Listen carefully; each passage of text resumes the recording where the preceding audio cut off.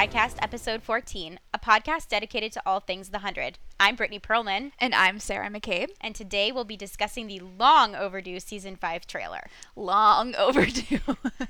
Much anticipated, long overdue. It's been 84 years. It's been 2,199 days. Just sign all of the combined nouns and use them to describe how long it has been waiting for this stupid trailer. It was definitely, it was a long wait, but it was worth the wait. I was just going to ask you, are you satisfied? I am. I'm satisfied, but I also kind of wish that it was now, that I could watch everything now. But this is your favorite part. This is my favorite part. I know I do love the theorizing and the analyzing little bits of pieces that are totally out of context. Just so you all know, this is all she's been doing since the trailer released. I come home from work, I get G-chats in the middle of the day, text messages late at night, Facebook strategy sessions. And yes, I do sometimes text Brit, even though we're in the same house. Oh yeah, across the hall. So I guess before we get started, do you just want to kind of talk about what are your overall feelings for this season? What are you expecting? Well, first off, I want to say that we listened to what are our friends' podcasts that we love? Oh, we listened to the Metastation podcast with Jason. Yeah, the interview. So I am really looking forward to all of the reunions. I think we had talked about this a little bit last season, but the jump forward in time, this show is always really great at reinventing itself, but I think they had run out of things to do where they were emotionally, and I'm really anxious and excited to see how everyone is and what they're like 6 years later, and looking forward to the reunions being informed by those changes. Yeah, I mean, I'm obviously excited for all the reunions, but I think even more so than that, I'm just excited to see how different these characters are now after 6 years. I'm really curious to see how they've changed. I'm nervous, though. I'm very nervous. For Octavia, I'm very nervous. Well, we'll get into that.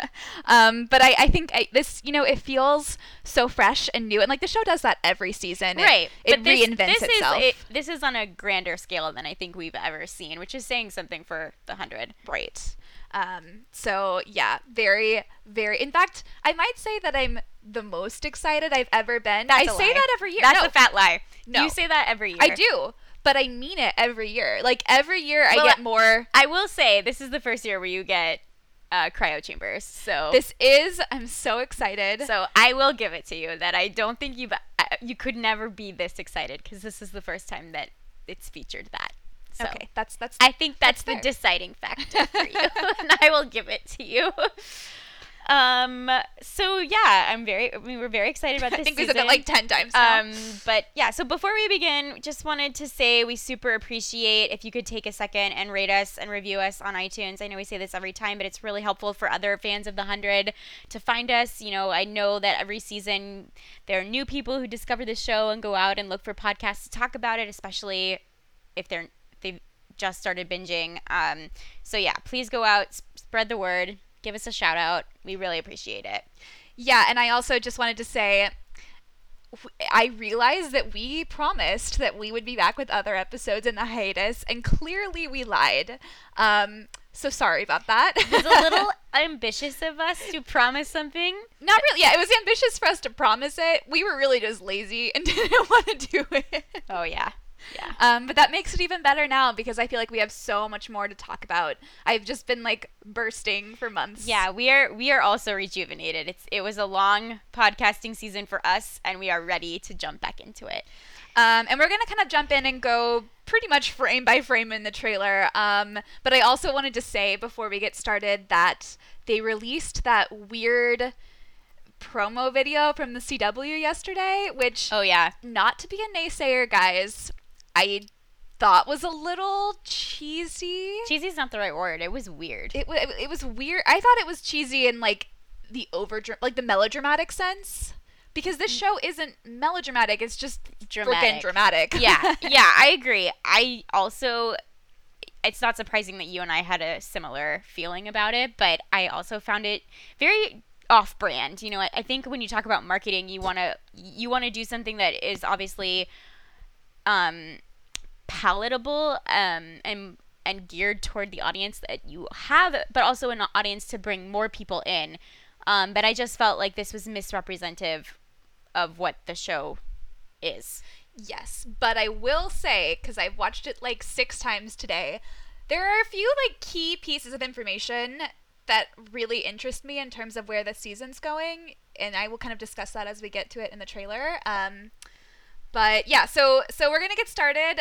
We have pretty much 0 notes on this, so it's totally off the cuff. If you can't tell. So sorry if this feels a little bit unorganized, but we're gonna jump right in. Okay. So let me open this up. And here we go. So we start out and we see this like big picture of the Earth, like from space. And guys, it looks pretty dead. It's brown. The Earth is brown. The Earth is entirely... In fact, it's so brown that it makes me wonder where the oceans went. Did the oceans, like, evaporate? Like, I can't... Where are they? I don't know if they evaporated or, like, the land, like, with all of the ash and the burn. Like, maybe the like, water. Yeah. If it's, like, murky. That's gross. Because there's, like, nothing to eat either. So, like, if there were oceans, like, you would think there would be fish living in them. Like, I feel like everything is dead. Well, I think that the fish... I mean, I think if you were, like deep sea fish, I bet they're probably Oh, still yeah, okay. no, the dinosaurs are fine. So yeah, everything's dead. We kind of go in and we see Clark. She's walking with her little pack and she's kind of coming up upon what looks to be the fallen Polis. Because you can kind of see, it looked like a ship originally, Yeah. but it actually, I think, is the Polis Tower that has kind of collapsed. And there is nothing, guys. It is totally empty. Like, we've seen what Polis used to look like, and it's all gone. It's desolate. Which is horrifying. It is. It's a very bleak opening shot. So we kind of see some montages. There's one of Clark kind of walking across the desert. We were joking that she reminds us... I didn't know if you were going to say this. I'm totally going to say it. She reminds us of Jafar from Aladdin with when he was like in his little peddler costume. With Iago as the hump on his back. I like can't not think it. You're every like time wondering I see it. where our frame of references are. That's where we're at.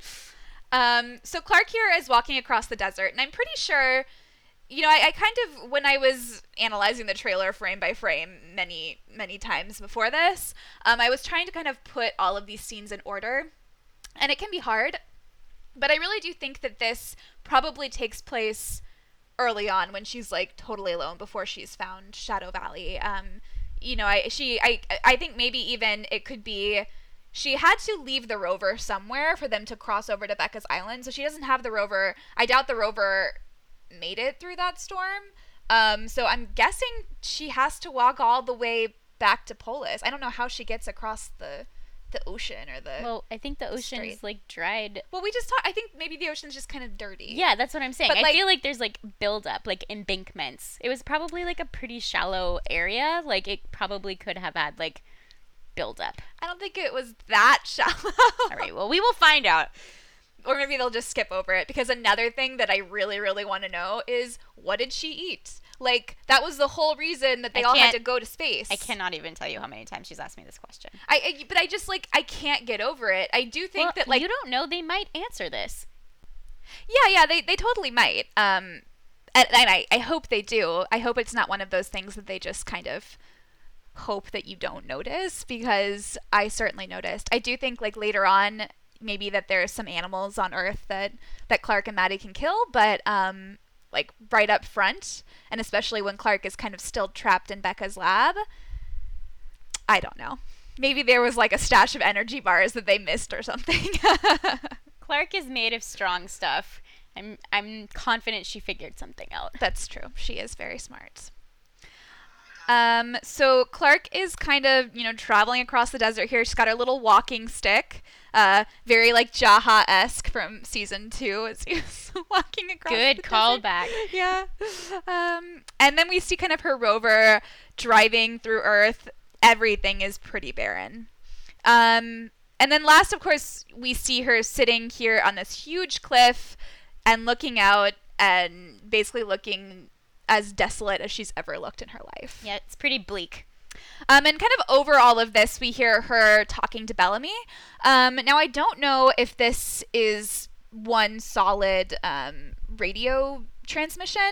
I don't know if they've like cut in separate ones for that, but it kind of sounds for the most part like most of it is one solid session of talking to Bellamy. Yeah, there's one section that is almost identical to the section that she said in the last episode, but I think other than that part, it's all the same. Yeah, I agree. I noticed that too, and that's kind of where the sound changes. Yeah, exactly. So, you can hear them intercut. Yeah. So throughout this whole thing, we really get Clark basically saying, Bellamy, I've been by myself for 2 months, but this is the first time that I feel alone. And I don't know what you were thinking, what point this is supposed to be, but my thought is that it is when she sees the destruction of Polis. I agree. It could be also Arcadia. I don't know if she goes that far, but I think Polis and her just having seen how alive it was before and then seeing how dead it is now would be really scary. Yeah, I think Polis was as big of a city, thriving with activity and life, bursting with it, really. I mean, like, it was such a city full of such passionate people and leadership that to see it completely empty would be, horrifying. Yeah. And then we, of course, get to the line, but in case this is the last time I get to do this, I just want to say, please don't feel bad about leaving me here. You did what you had to do. Thoughts?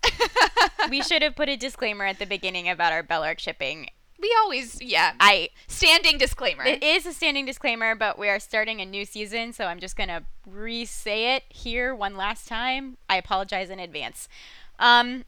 I think we all had the same reaction to this, which is the ... She could have said, I love you. In fact, I wish she would have said, I love you. But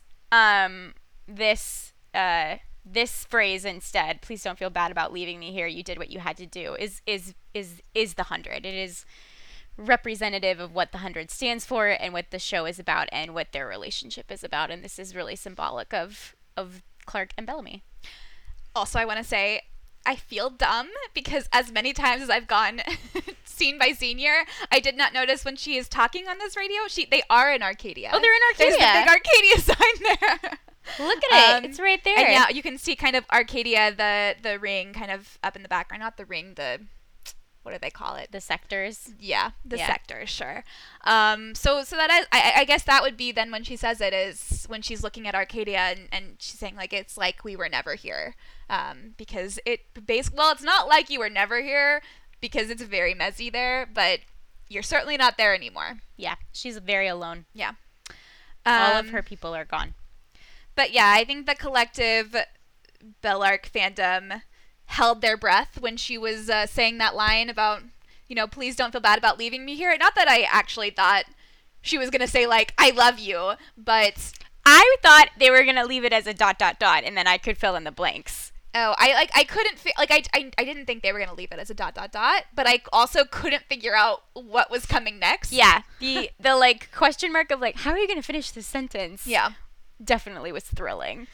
Bellamy and Clark. There's a lot of those. How are you going to finish this sentence? Yeah. A lot of trailing off. Yep. So we kind of move into the arc scenes. There's a picture. Speaking of Bellamy. of Bellamy staring out the window, and Bob Morley says he does that a lot this season. So, I think it's clear. I mean, he does think that Clark is dead, but he also still has Octavia that he's, waiting for and hoping that she's still alive somehow. And so I think Earth just represents everything that he wants and everything that he misses. Yeah, and I think that as he continues to be the de facto leader for Space Crew, I think Clark is never far from his mind, and their parting words about using his head as well as his heart are never gone. And so when I think he's like looking down to Earth, he's thinking about his sister who is alive and thinking about Clark who is not. Yeah. And then we get Clark's voiceover talking about Monty's producing of the algae, and that, they should be about this time. It should be ready. And of course, we get the nice little scene of there's only 6 of them here, so we're missing Murphy in this scene. I'm not really sure where he is. We can talk about that. He's probably pissed off, pouting somewhere. But I hope this is like the first time they all try the algae, because they're going to be eating it for like 6 years, and I kind of want to know what they think about it. Their first reactions, Yeah. eating the green goo. Yeah. Ugh. And so I think this kind of sets the tone with Murphy not being here, with me thinking, well, we've heard from a lot of the cast members that Murphy's had a rough time. Yeah. So I don't know if he's like off sulking somewhere. That seems likely for Murphy. I think that's likely. Yeah. That's my headcanon for the moment. And then the next scene we get is Clark looking out over Shadow Valley. And guys, I am like 99.999% sure that this is the moment that she actually discovers it. Because if you look closely, there's like a bird that's landing on a branch in front of her. It looks like a falcon or a hawk or something like that. A bird of prey. A bird of prey. It's a big bird. That survived. Well, that's the thing. I kind of envision her walking around the desert with her little walking stick. Everything is barren, and then she suddenly sees this bird, and maybe it's like the first bird that she's seen, or the first like anything that Living she's seen. creature. Yeah. Since she left Becca's lab, and she follows it, and then it's like, you know, the land before time, the Great Valley, just kind of the sun comes over it and she sees all the greenery. It's a very good scene. This is classic Renaissance animated movie reference number 2 of the podcast. So yeah, I'm pretty sure that bird led her there. And I am so excited to learn more about Shadow Valley. I think she said that the Death Weave kind of jumped over it because it does look like it's kind of, I mean, like it's a valley, so Yeah, it's sunken down. I don't know if that's the only explanation. That seems a little weak because like surely there are other valleys in the world that are deeper than this one. Who knows? Fire doesn't really work that way, but I do think it's funny. We'll see here in a minute how big the Eden looks from space versus how big it looks now are very different things. This looks like a nicely sized valley. But when it's in space... Yeah, this valley looks like the valley I grew up in California. Like the famous valley, like capital T, capital V. And the valley the Eden from space looks like the size of New Jersey. So those are very different scales. It'll be interesting to see how those two scales reconcile throughout the season. Yeah, maybe this is just like the edge of it. Maybe it just like goes on for a while past this. Maybe. That might be very true. But it's beautiful, and I'm very excited. We see pictures of Clark kind of trailing her hand over flowers, and there's some beautiful sunlight through trees. And then we get my Maddie. Our Maddie. Our Maddie. I love her already. Like, immediately. We loved her from the end of last season, but, like, I love her even more now. Yeah, it was instant love. With her cute little braids, and it looks like she... And I guess we kind of knew this too from last season. She's driving the rover. Clark taught her to drive, which is wonderful. I didn't really even know. I guess Clark has driven before. Usually it's Bellamy who does the driving. Yeah. So. But I am kind of assuming that Maddie's from Shadow Valley, and that's how she survived. What are you thinking? I did not assume that, but now that you're saying it, that makes sense to me. That is certainly like sounds like the most reasonable explanation. But there could be, like you were saying, another reason about her being a Nightblood. Yeah. And traveling there and just, hiding somewhere where the fire didn't get to her, like another kind of bunker or something like that. And the radiation didn't kill her because of her Nightblood. Yeah, I mean, that would not be shocking either. And I do kind of have a nice little headcanon that's really pretty much a stretch, I think, but that Echo somehow knows Maddie. Or even Omori somehow knows Maddie. I just, want there to be, a nice connection there. But it's doubtful. But it would be cool if she was, from Asgeda or something. I don't know. That would be cool. Right? Yeah. It would be cool if she was from Asgeda and they had to hide her because Nyla was, crazy. Queen Naya. Naya, yeah. Naya was, crazy that's, and, scooping up the Nightbloods and, forcing them to, take over and start a revolution. For herself. So then they would have hid her. Ooh, I like that theory. Yeah. But I do think it's more likely that Maddie was just, hiding in Shadow Valley. Because she's very young. I think when they found her, I don't know how old she's supposed to be here. She looks, I don't know, between, 10 to 12. But she would have been, 6 maybe when Clark first found her. And not that she's, I'm sure, not a very resourceful kid, but there's only so much resourcefulness you can have when you're 6 and trying to survive in a world that's basically a desert. Agreed. So I think it's more likely that she was from here and she was able to kind of use these supplies to survive. Solid. But we'll see. We'll see. I would be good with either one. But if she's from a clan, I would like it to be Azgeda. Okay. Noted. So we have our little Maddie here. She's talking to Clark over the fire. And she's, Clark is kind of showing her this little book she has where she's drawn really like the story of her life. We see portraits of Octavia and Bellamy, but then we also see on one page there is a portrait of Octavia at the conclave. And on the other, it looks like it is Clark watching the rocket leave Earth. So it's like she's kind of drawn the story of her life in like a fairy tale-esque way to tell Maddie. Yeah, it's like a history of their people. Yeah. Really. I mean, it's like the last kind of historical document that is surviving of all of that transpired here. And I do think, given how young Maddie would have been when they met, Clark would have had to water it down with some fairy tale-esque features to make it not so horrific. But there is a lot of truth also, and I'm sure that as Maddie has grown, the nature of the story has also grown. I'm actually not sure if it has, which I kind of think will be an interesting dichotomy. I think Clark started telling Maddie what essentially are fairy tales about her friends. We know from the cast and especially Eliza saying like Clark is a mama to this girl. Like she is her mother and she feels like she's her mother and she feels very protective over her. And when Clark loves something, she will like fight for it fiercely. Which we will see later on in the trailer. I think that she might shelter Maddie a little bit. Yeah, I'm sure she will. And I'm really, really interested to see when Maddie actually meets these people who Clark has been telling her stories about. What is Maddie going to think of them? Like, what does Maddie know about them? I'm assuming Clark has kind of sugarcoated a lot of, or not sugarcoated it so much as I think Clark, in missing her friends, will tell Maddie the most idealized versions of her friends. Agreed. And also, I think in the nature of storytelling, like you're never going to be able to replicate it or reproduce it, like 100% accurately. And I also think saying something and listening to something are very different activities. So even if Clark represented it fairly accurately, given, the fairy tale qualities that we're talking about, Maddie, as a young child, I think back on the ways that I used to like watch Disney movies or other kinds of things. I don't think I would come to them the same now as I did as a child. Things are just like bigger and like have like a much more magical quality to them that you never really quite let go even as you grow up. So I'm sure Maddie has like these grand ideas of who these people are, and that will be interesting to see how she reconciles them against these real life people with blood and bones. Oh, absolutely. And I think especially I'm curious to know what Clark told her about Octavia.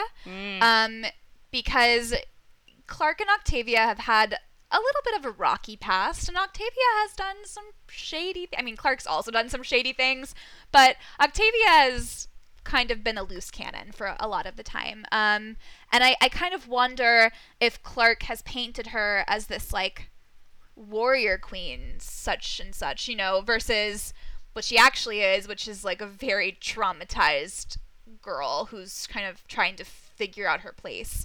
And as we kind of see later on in the trailer, which we'll discuss in a little bit, it does seem like Maddie and Octavia are going to form some sort of special bond.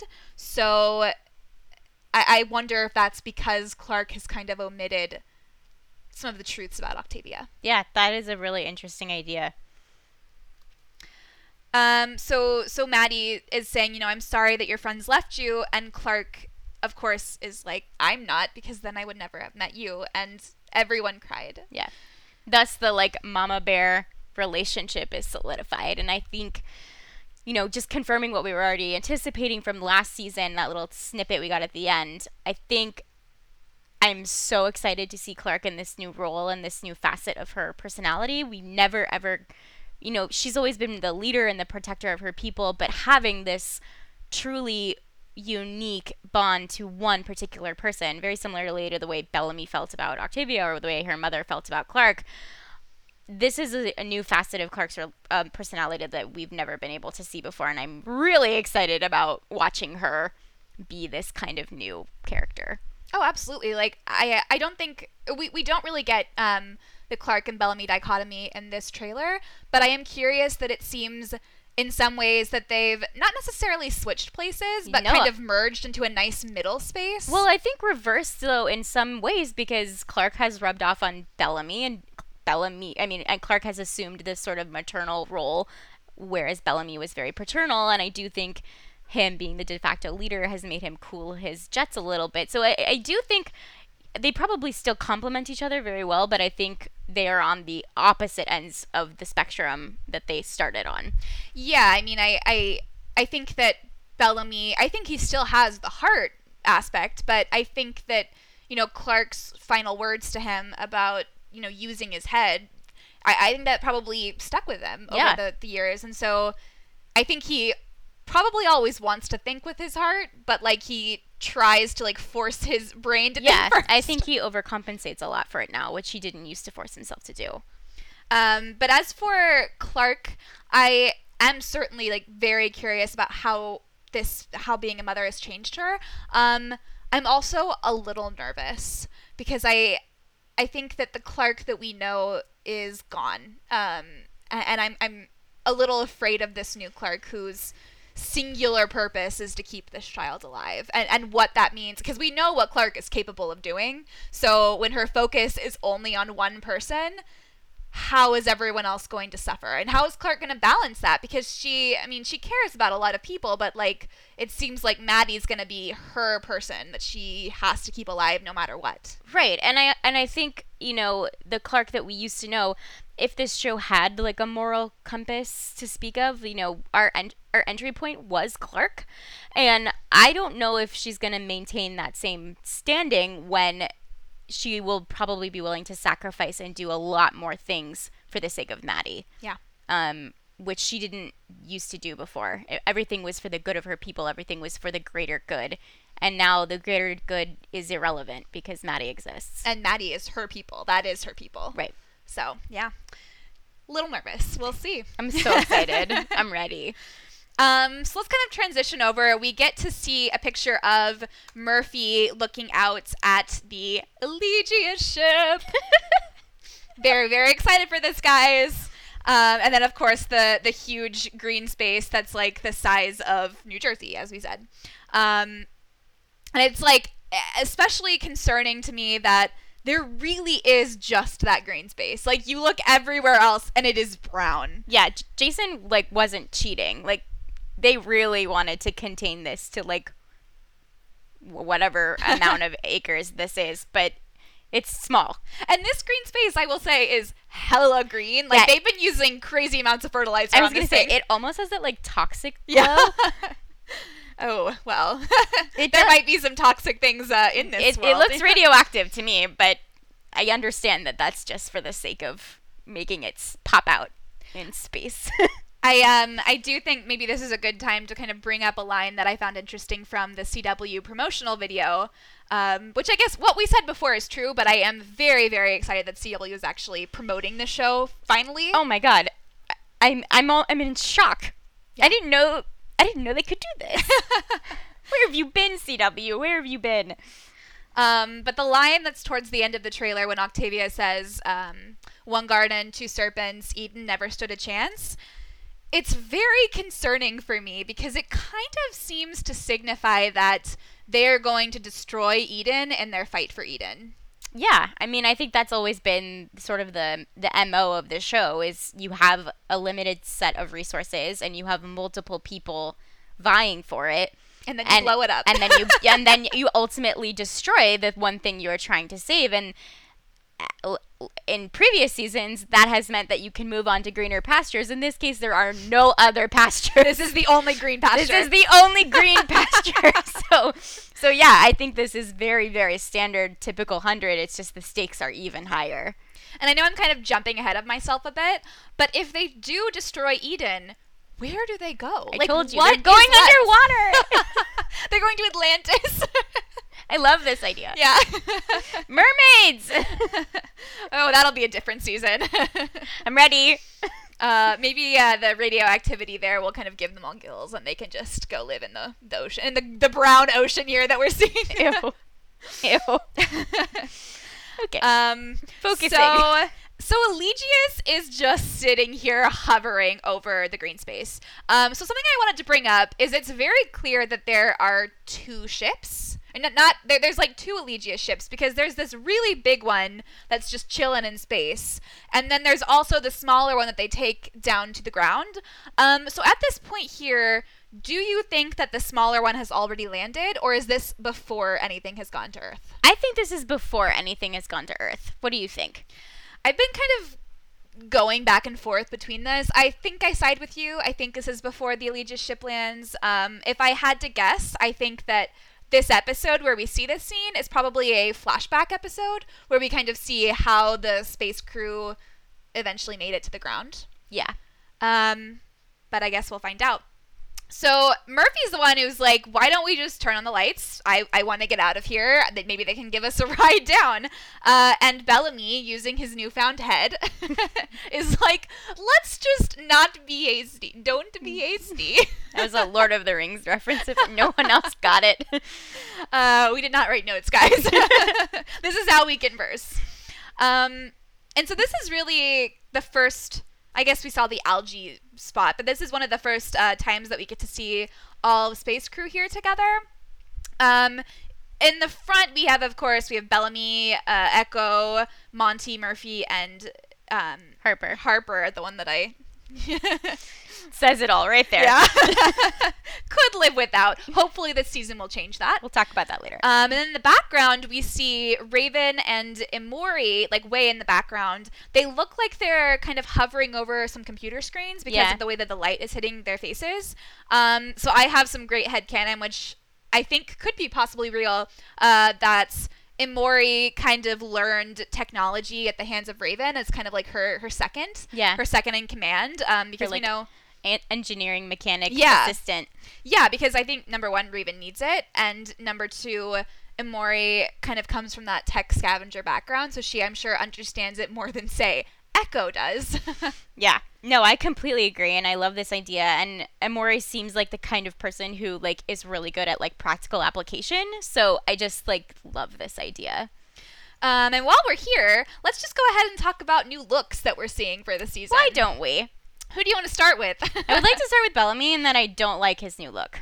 I think Bob also doesn't like his new look. I think I saw a panel with him and Kanageta, and I was watching it online this weekend, and he was like, yeah, I was like, I proposed the idea of a beard in space because he's like let himself go, but I thought he'd shave it, but then like we kept shooting and they didn't let me shave it, and then it just like had it the whole season. It's not just the beard. His like hair is like a little bit too long. His hair is like season 1, episode 1.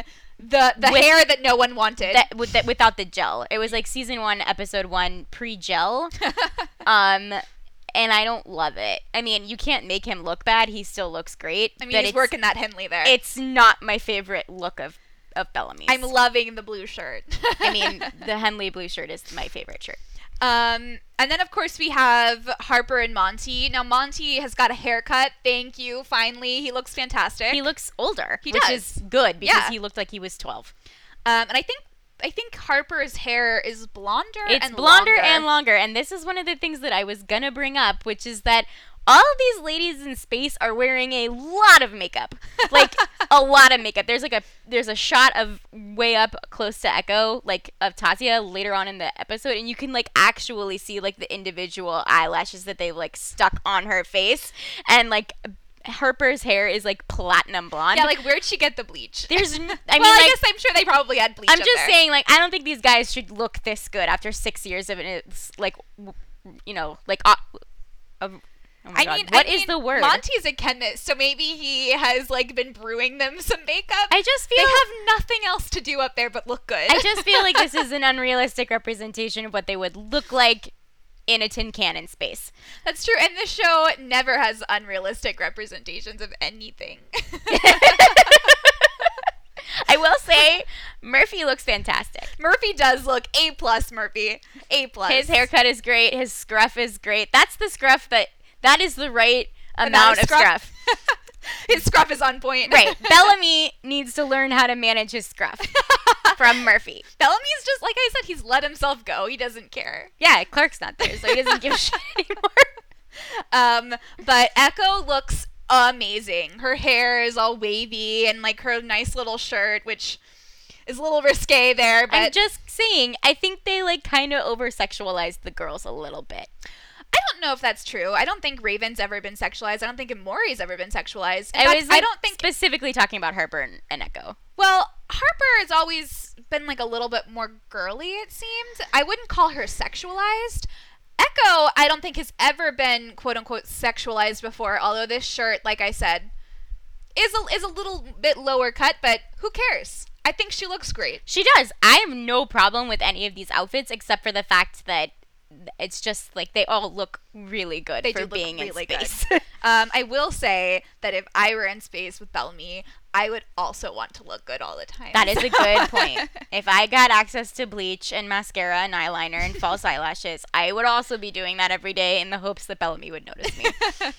And then, of course, we have Raven, who, I mean, let's be real, she, as an actress, is one of the most beautiful people. Stunning. Ever. But I am not loving the, like, early 2000s side pieces that are hanging down. The, like hair length, long side pieces, the chunks. Yeah. Yeah, it's an interesting look, and it is an interesting thing to think about like who crafts what they're gonna look like. Do the actors get any input in what their characters like hair and makeup look like? I'm assuming not a lot, but maybe a little. And I think at this point they know their characters so well that it would be valuable input. So I'm curious if Lindsay was like, yeah, let's do this like cool disheveled like ponytail, and they were like, okay, but it like doesn't look disheveled. It looks very placed. Like those hairs were like meticulously taken out of the ponytail to hang down. Yeah.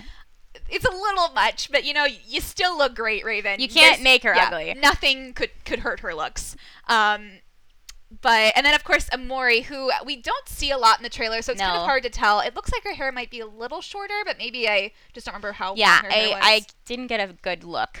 But Amori also always looks fantastic, so So and we'll get to Octavia and her transformation later. We've already seen and Gaia's. Whew. I don't know if I can talk about that. It's too good. We have to talk about it because I'm obsessed. But yeah, we've talked about Clark, so yeah, it's just the bunker people that we can talk about later. So continuing on, Bellamy's, doing the smart thing.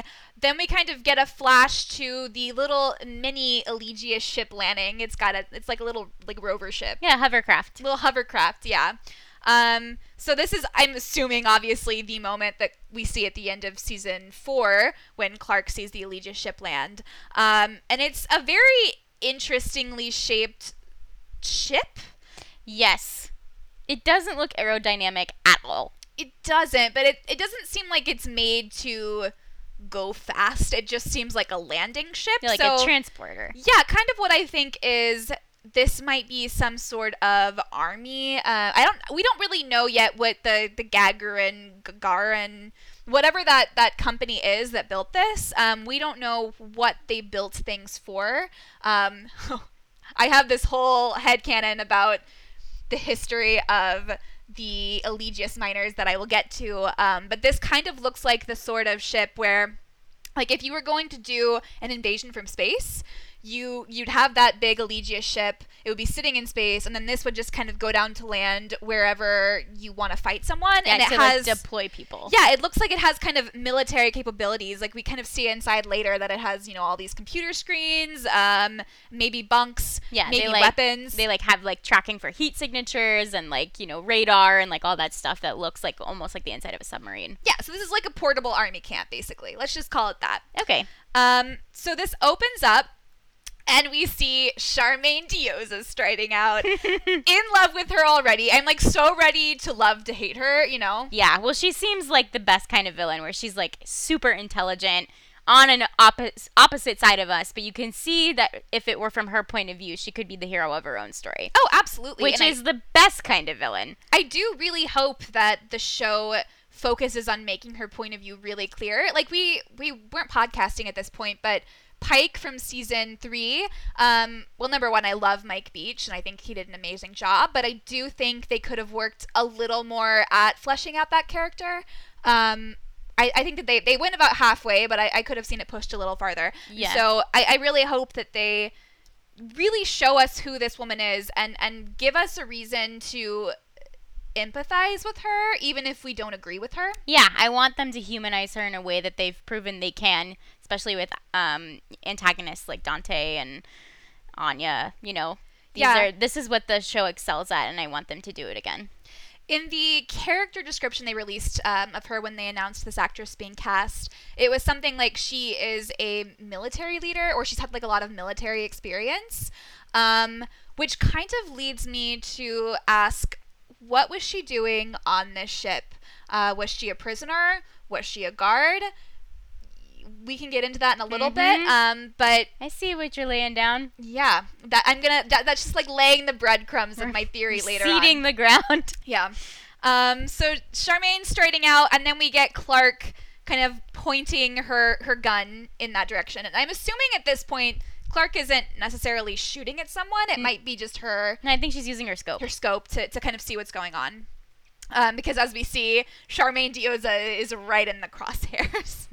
And I guess this is a great point to stop. When we see Charmaine Dioza in Clarke's crosshairs, we get a fantastic view of this huge scar she has on her neck that it very much looks like she had her throat cut at some point. Yeah. I mean, it just begs the question. You desperately want to know about her backstory. It is a great visual cue to signify this is an interesting person with an interesting story, and is going to bring a new layer of richness to the show. Yeah, she's no spring daisy. You can tell just right off the bat that this means that she has some sort of battle experience, and she looks it. And as a survivor. And as a survivor, like crazy as hell survivor. As much of this show is about surviving, and she's on the opposite side of, I guess, what we would call our people, so that's intimidating. And she does have some little side pieces, but they look great on her. I think they're the right length. For her hair. Moving for her on. Ponytail. I'm very concerned about this like early 2000s fashion that's coming back. It should never come back. Not in TV, not in the real world. It was a dark time, guys. We all had to live through it. We see Clarke pointing her shotgun at various other people who are coming out of the Allegia ship. Now, I don't know if any of these characters are kind of main characters. They're definitely not McCreary. We know what he looks like. But they also announced, was it Victor? Or there was some serial killer who is going to be coming on the show that I've seen the actor in person, but he looks a little generic, so I couldn't tell. Also, like, this isn't the greatest view of them. No, I mean, it's through her scope. Rifle, yeah. And then, of course, we see McCreary pop up. I think his name that they gave, the full name was like Paxton Graveyard McCreary, who sounds like he is going to be, if not the main villain, at least a lovely side villain this season. Yeah, I think he is going to be the cage to Dioza's Dante. Yeah. Oh, I totally agree. And I love that when at the end of last season we were podcasting, we said there was going to be at least one straight up evil person on this show. I think it's McCreary. I agree. He looks like a psychopath. And I think we've heard Richard Harmon was talking about how he is kind of Murphy in different circumstances. You know, maybe like Murphy from season 1, but to the extreme. Yeah, or Murphy season 1 if Murphy had made different choices or had been presented with different options. This is a version of Murphy that he could have gone in that our Murphy stayed away from that path. But who knows? He could return to it. Yeah, that's true. Hopefully not, but he could. So I think this season will be rough for Murphy too. Yeah. But so Graveyard is a really interesting nickname.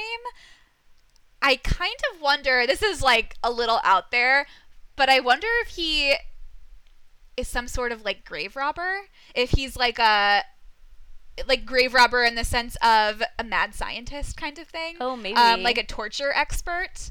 So when I say grave robber, I mean like a Frankenstein sort of way. Right. No, I was following that. Yeah, okay, great. It would have to be something particularly heinous if we're assuming that he is a prisoner on this mining. Yeah. You know? I'm going to go ahead and assume that he is a prisoner, although I'll get to my theory in a minute. I think he's got some military training. Something else. Yeah, something else. In fact, why don't we Let's just start into now? it. Okay. I have been doing a lot of thinking, and I wish that I'd written this down because I hope I haven't forgotten any of it. But I am not 100% convinced that these quote-unquote Eligius miners were actually a penal colony being sent to mine something. I think that at least there could be ulterior motives in this. You know, we don't, like I said, we don't know a lot about this company. All we really know is that Becca really invented Nightblood for these people and for this purpose of space travel. And we'll get to it in a little bit with the cryo tanks, but why were they in space? We haven't met Zeke yet, but when we got Zeke's character description, it was something like, you know, he's like this plucky space explorer who wanted the chance to see other solar systems, which doesn't sound like he's a prisoner. No. It also doesn't sound like he's a guard. No. It sounds like he is going on a mission. Right, like he's a researcher or a scientist, or even just somebody who is not afraid of a challenge. So I find it interesting that these people that we're meeting don't necessarily fit the criminal bill, except maybe McCreary, but they all seem to have some sort of like military training, or, you know, in Zeke's case, I don't know if he has military training, but they seem to, you know, want to research or explore. So I kind of wonder if this quote-unquote penal colony was really a front and they were going somewhere for another purpose with the military. As to what that purpose is, I don't know. I feel like it would be out of character for this show to like bring in aliens.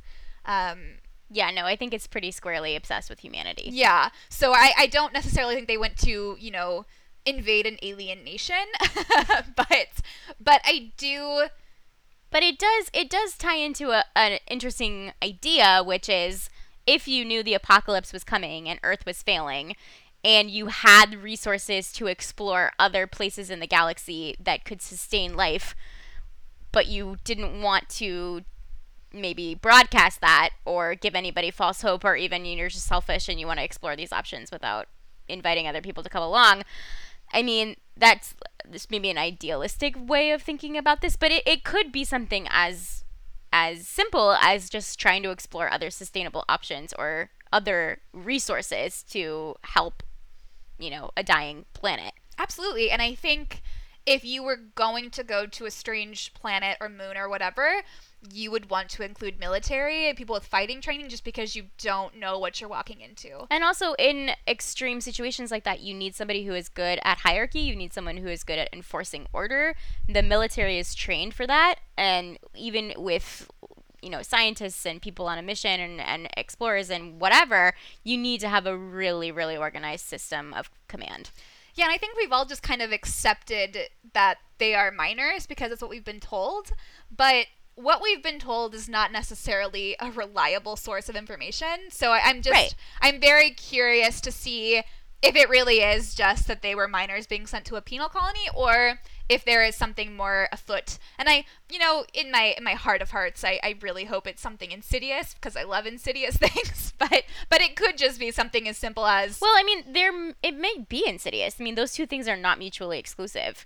And I also think that this show does have a track record of giving you information and then using it and completely lying to you. I mean, we were told in season 1, episode 1, that there was no one else alive on Earth, and they were very, very wrong.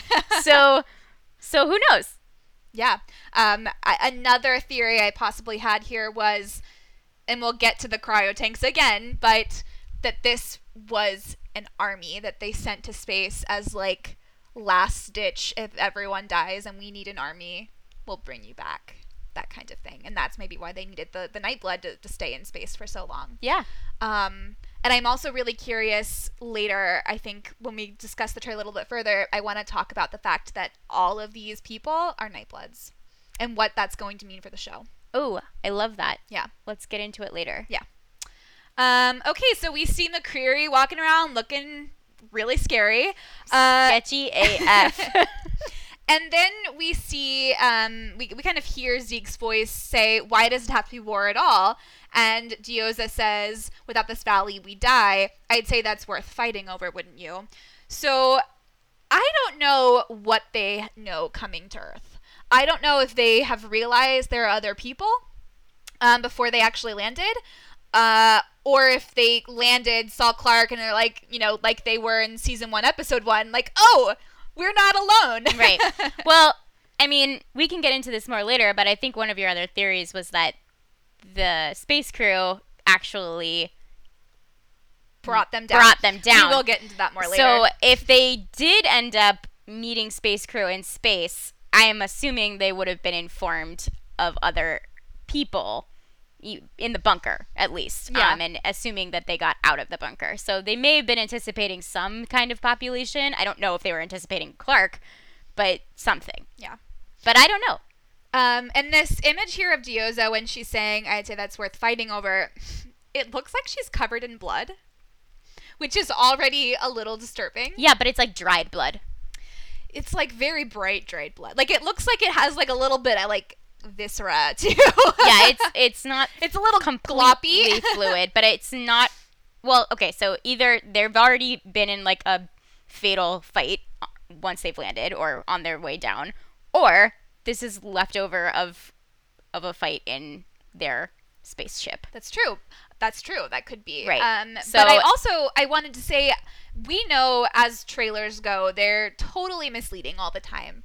So we don't actually know kind of when scenes are taking place. And as I've gone over this trailer over and over again, I've kind of tried to order them out in my mind. But like with this one, I don't know. Like we're meant to believe it's right when they first land. Right. But I'm kind of wondering, Zeke is saying, why does it have to be war? I'm wondering if this is after they've like already met Octavia's. Oh, I'm sure this takes place farther along in the season than we're supposed to believe from the trailer.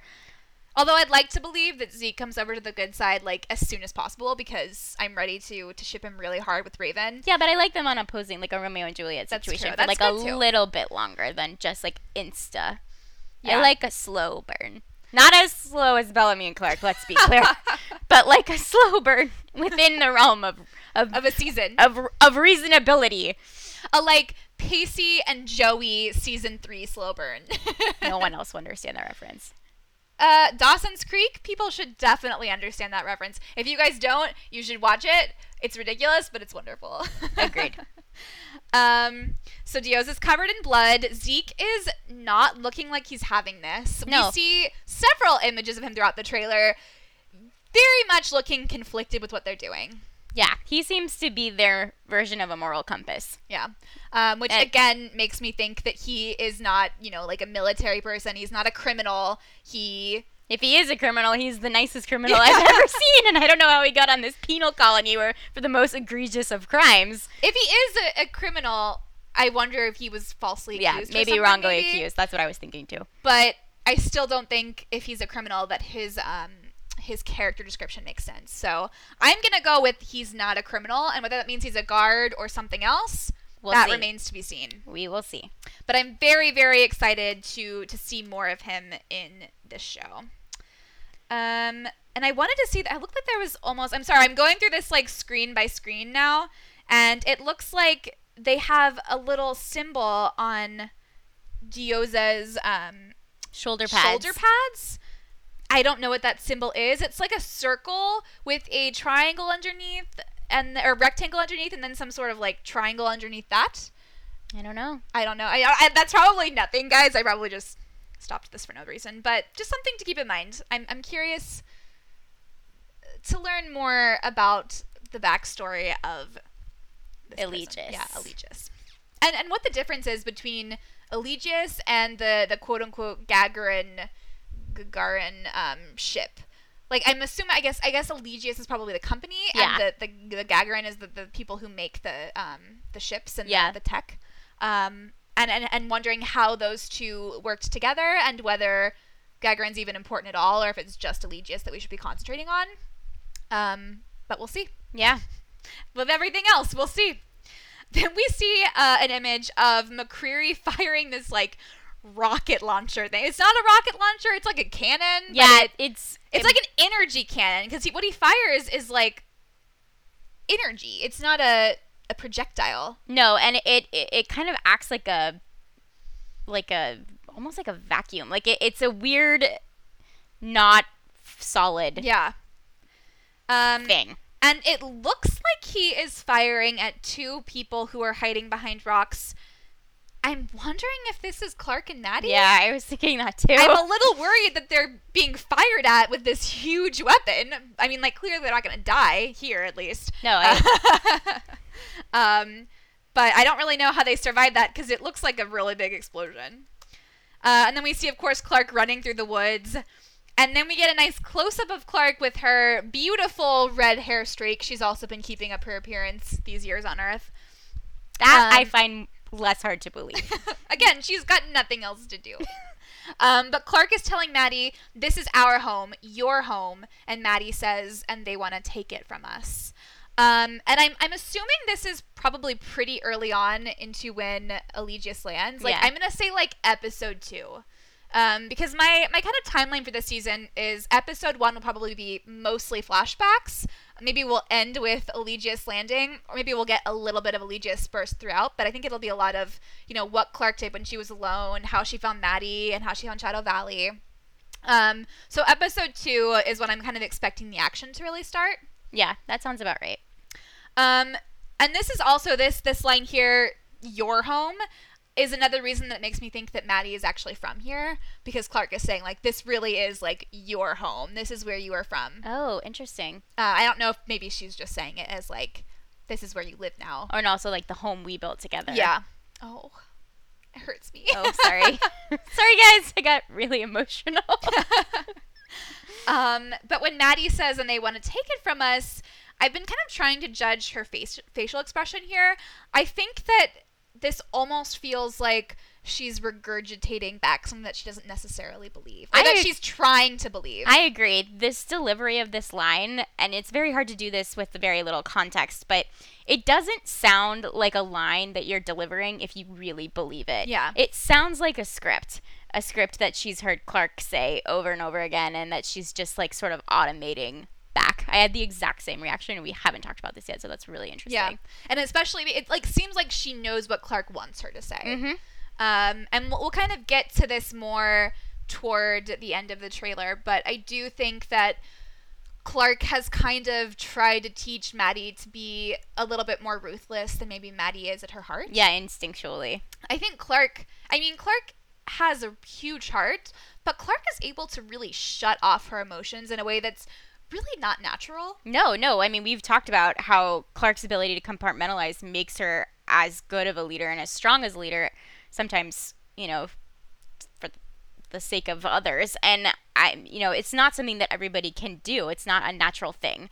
So not everyone is born to lead. Not everybody can do that. And so that is an interesting thing, is like when you're raising a child, especially one that you didn't get from infancy, like there are certain behaviors and things that you just can't control. Yeah.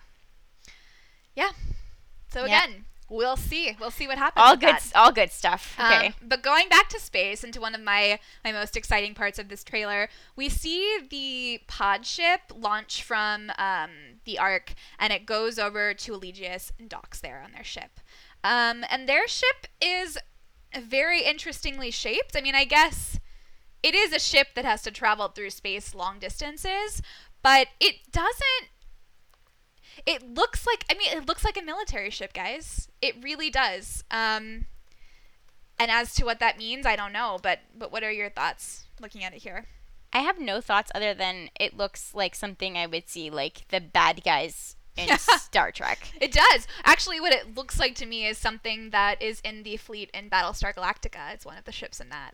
I'm sure that was an influence that they looked to. Oh, I mean, like this whole show. Yeah. If you guys want to watch another fantastic sci-fi show that really evokes the spirit of the 100, watch Battlestar Galactica. They took so much influence, I think, from that show to this one. And Battlestar Galactica, the remake, or the newer version, not the older version, it's a little cheesier. But the newer version is amazing, and you guys should watch that. And the 100 is like a huge nod and homage to that show. Yeah. In terms of the moral complexity of humanity. So they have docked at the Elegius ship, and this is kind of where I want to discuss the beginning of the Space Crew story, because we see a lot of scenes where it looks like they're in the Elegia ship. You can kind of tell because of the ceilings. The ceilings in the Elegia ship have this like orangey glow to them that the Ark does not have. So I've kind of tried to piece everything together within this. So Bellamy here in this is saying that Clark didn't die for us to live just so we can go back to the ground and make the same mistakes. And Raven's kind of, it looks like she's almost looking at a window here, or she is looking at cryo tanks, which brings me to my ultimate theory about where they start the season. Later on in this trailer, I'm just going to say it now, Raven says, 6 years ago, I promised myself I would find a way to get us back down. Let me get you all home. So the order that I think this is happening is I think that they all spot the Elegia ship. And Bellamy doesn't want to go over. But Raven knows they might have something that she can scavenge to kind of build them a way to go back home. And so she kind of talks him in, using this speech, talks Bellamy into taking a team over to Elegia's to kind of see what's up. The team he takes, it looks to be Raven, Echo, and Murphy, and then Bellamy.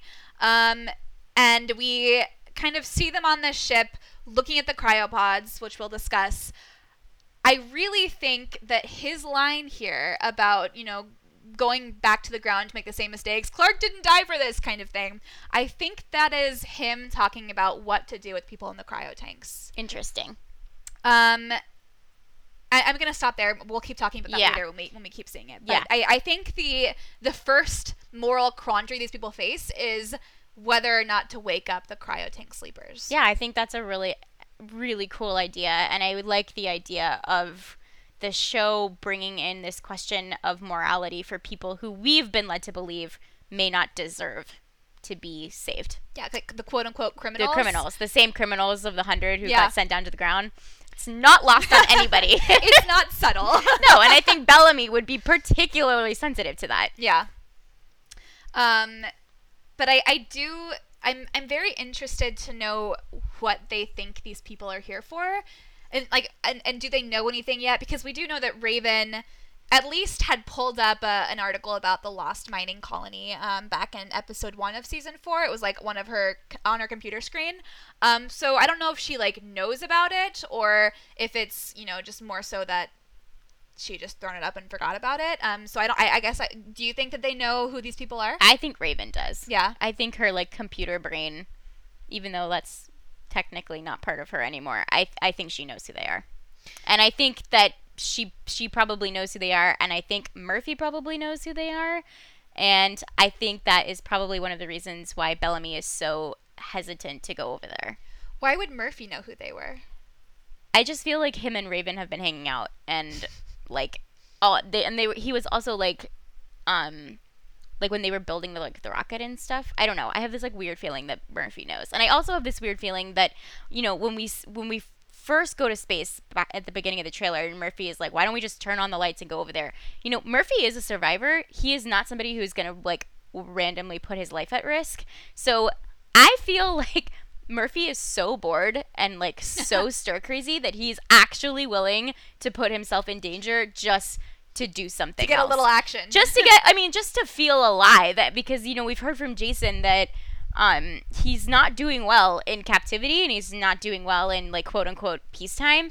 This isn't a great time for Bellamy, for Murphy, emotionally or mentally. His mental health isn't great.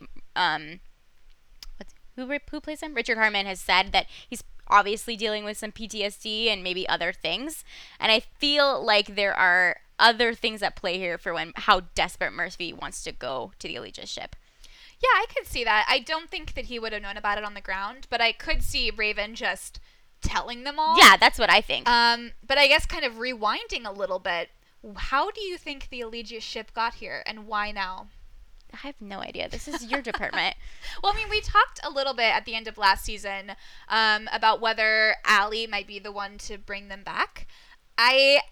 I don't know at this point. I haven't heard anything about Allie from any of the cast. Oh my god, I forgot about that. Yeah, because Raven had Allie in her brain for a while, and right, this was my theory. And Allie was still sort of controlling her. Yeah, and there was remnant code, and this was all part of a larger scheme, and that Allie was still somehow tied to the Elegia ship and bringing them back.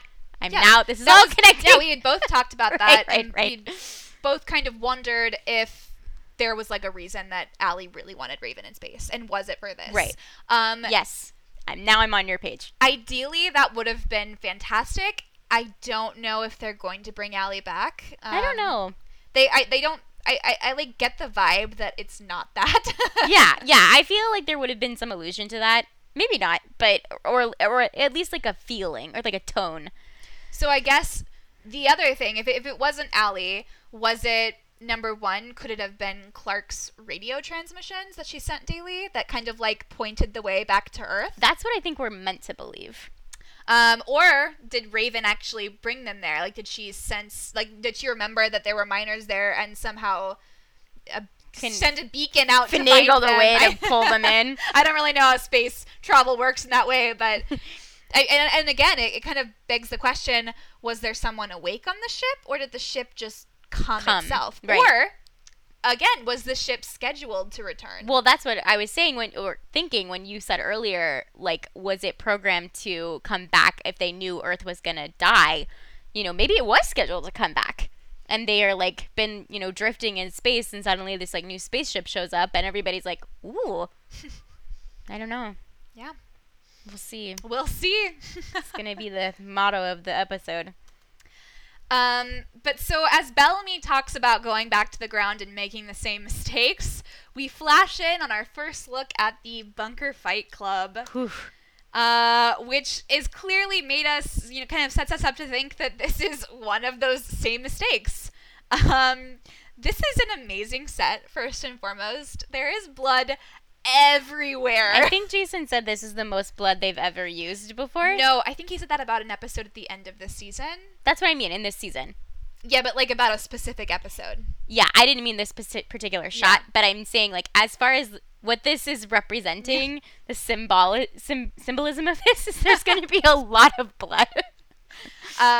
There's one scene with this guy getting his face smashed, and there's this guy in the background with this epically gorgeous red beard. Yeah, he looks like Tormund from Game of Thrones. He does. But anyway, so talking about this bunker, I am a little surprised that this was the Octavia's kind of way to keep order. Surprised, but also it totally makes sense. It does. When people had started calling her the Red Queen, and we knew that is one of the titles for, I don't know, episode 2 or 3, I thought that meant that she was going to be beheading people. It's kind of like an homage to the Red Queen in Alice in Wonderland. But it may well be. I mean, she could still be beheading people. We don't know. But it does seem like she has set up this one crew fight club. So I'm curious if you think this is something that has happened after they realized they couldn't get out, or was this something that she set up pretty early on as like, solve your differences in the cage? Yeah, that's something I was wondering too. I feel like it probably happened pretty quickly, like even before they found out they couldn't get out. Because I think with the population that they had and the limited space that they have, it just seems like fights were bound to happen, and Octavia doesn't really have the patience or the ability to smooth those things over. I feel like it probably happened pretty quickly. I mean, as she said, she's not a leader. Yeah. You just made that perfectly obvious. In fact, she might be saying that here. Yeah. We do see this scene of her kind of running. I can't tell if she's in the bunker or if she's outside, but she's wearing this cloak. Yeah, like her season 4 cloak. Yeah, like her assassin cloak. Yeah, the one that I like gave her so much shit about because I was just like, you look like an assassin. You are an assassin wearing an assassin cloak. Going through this scene by scene, it does look kind of like the bunker. It does. So maybe this is kind of early on when she's still trying to solidify her rule. I'm assuming as we kind of see this progress, it looks like people are rioting against her and maybe like turning against her in some way, and she has to hide before she kind of takes control for the final time. But we do see her scene talking to Jaha, and she's saying, I'm not a leader, they won't listen to me, and Jaha says, make them listen. Oh, Jaha, the like great leader council. Yeah. Every season. Yeah, I think this is probably, let's be real, this is Jaha's last season. And not only that, but he probably only has one more episode in him. I mean, I'm not going to spend a lot of time on this, but I'm not mad about it. I know you're not. I will miss him more than you do, I think. I do think he's always brought an interesting perspective to the show. But I am really curious before, like, there have been rumors, and I was 100% behind them, that Octavia was going to kill Jaha at some point in the 6-year time jump. And I still think that's true, but this scene kind of gave me pause because it looks like Jaha's, sitting here, spouting his wisdom about how to lead. It looks like she's turning to him for advice.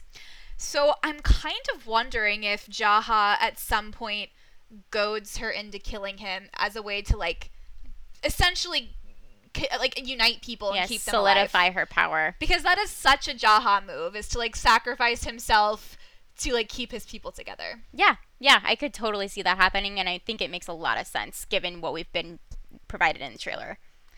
And in this scene here, it actually looks like they are either hiding out in, like, the engine room, the same room that Bellamy was tied up in season 4. I don't know if they're hiding out or if they have, like, been imprisoned here. Yeah, well, and it's also interesting, too, because Octavia is not wearing her, like, Red Queen garb yet. Oh, yeah, this is definitely before she... this conversation is happening pretty early on in her reign, so to speak. Yeah. I think this is, like, sets up her becoming the Red Queen. Exactly. So that's an interesting thing, though, is that she's using Jaha as her form of counsel, even despite their history together. And they both look exhausted. They do. Like, Jaha's just kind of, like, laying against the pipe here or whatever. He looks awful. So I'm kind of, I don't either know, number one, maybe Jaha tried to lead some sort of, rebellion against Octavia, and she has him locked up, and now she came down to talk to him about it. Mm-hmm. Or they're both locked up in here, or he's on her side and he's helping her. Whatever the case, I think this pairing, the two of them, is going to be pretty explosive. I do think Jaha's going to die, but under the circumstances, I'm wondering, in what way is he going to die, and what is his death going to mean for Octavia's development, and how does it come about? Yeah, and like Dumbledore style, does he plan it? Yeah, or was it unintentional? So after Jaha says, make them listen, we see this epic montage of Octavia taking out all of these soldiers, which, that's fine. I've let go of the qualms I have about her kind of becoming an expert fighter in, like, 3 months. It's fine, I've let it go. Have you? Doesn't sound like it. I'm trying really hard to let it go. But this fight here, she's amazing. It looks like she is single-handedly taking down, like, an army of people. Yeah, no, like an entire coup. She's leveling them. And she is covered in blood. Like, face, like, arms, shirt, everything is bloody, and it's amazing. And she says, you are one crew, or you are the enemy of one crew. Choose. So I think this is kind of the point where she is like, I am going to be the leader. I'm going to take control, and you either listen to me or you die. Yeah. Yeah. Which is very Octavia. It is. It's very black and white. It's very Octavia. There's very little shades of gray in her character and in the way she views the world. Yeah. Not in her character. I mean, in the way she views the world. And we'll leave it at that. Yeah. So I think this is probably the setup of how she takes control. This is probably before the Fight Club. Yes. I'm assuming that this is when, like, after this is when Fight Club begins. My question is, do you think that people, like, things started getting really bad in the bunker after this point? Or do you think it was only after they realized they couldn't get out? I think we're talking about degrees of bad. I think it got really bad after this point, and I think it gets even worse when they realize they can't get out. Yeah. I would probably agree. I am curious. I guess we can talk about it now. I'll go ahead and say it. I do think that originally this kind of fighting ring was built as a way for, like, maybe all fighting is illegal in the bunker. Like, if you fight anyone outside of this ring, you, like, are automatically killed, as a way to kind of, keep people from being hurt. Yeah. But, like, you could maybe, throw the gauntlet at someone call a fight, and then you two can have like a fight to the death within this ring, and that is like the system of justice that Octavia has set up. Which seems like it would I don't know if it would work, but it seems like an Octavia thing to do. But I wonder I'm gonna bring it up now, guys. We've all heard the rumors of cannibalism. I hope we have. If you haven't, the rumor is people think that in the bunker they might have had to resort to cannibalism at some point. I'm kind of wondering, it could go two ways for me. It could be maybe either when they realized that the bunker wouldn't open, maybe one of their systems was broken and maybe it couldn't sustain them for like much longer. So this fight club became kind of a way to cull the population while also giving them food. I'm trying not to think about it. I'm not convinced that cannibalism is a thing. It might just be a joke. But I wouldn't be shocked. I'll say that. No, I wouldn't be shocked if they did cannibalism on this show. I think that is another moral complexity quagmire that they would be interested in untangling. It'd be really gross. I did think, I think it was Nyla. We haven't even talked about Nyla. She wasn't in this trailer, and it broke my heart because I want to see what she's doing. I'm a little bit worried about her character given what Jessica Harmon said about her at one of the cons. Just the fact that Nyla is a little darker and harder, which I guess makes sense. It does. But Nyla is like my perfect, pure bundle of joy, and I don't want her to be dark. I want her to be wonderful. Yeah. But I think that she said that she was in a scene with Miller, and it like almost made them throw up. And I don't know if that was like the only thing I can think of is they were either eating a person or watching Octavia eat a person. Yeah, I like don't know if like again, it's hard to speculate, but I wouldn't be shocked if cannibalism showed up, and I wouldn't be surprised if it had something to do with Fight Club. Yeah. So we'll leave it at that. Yeah. We'll keep going.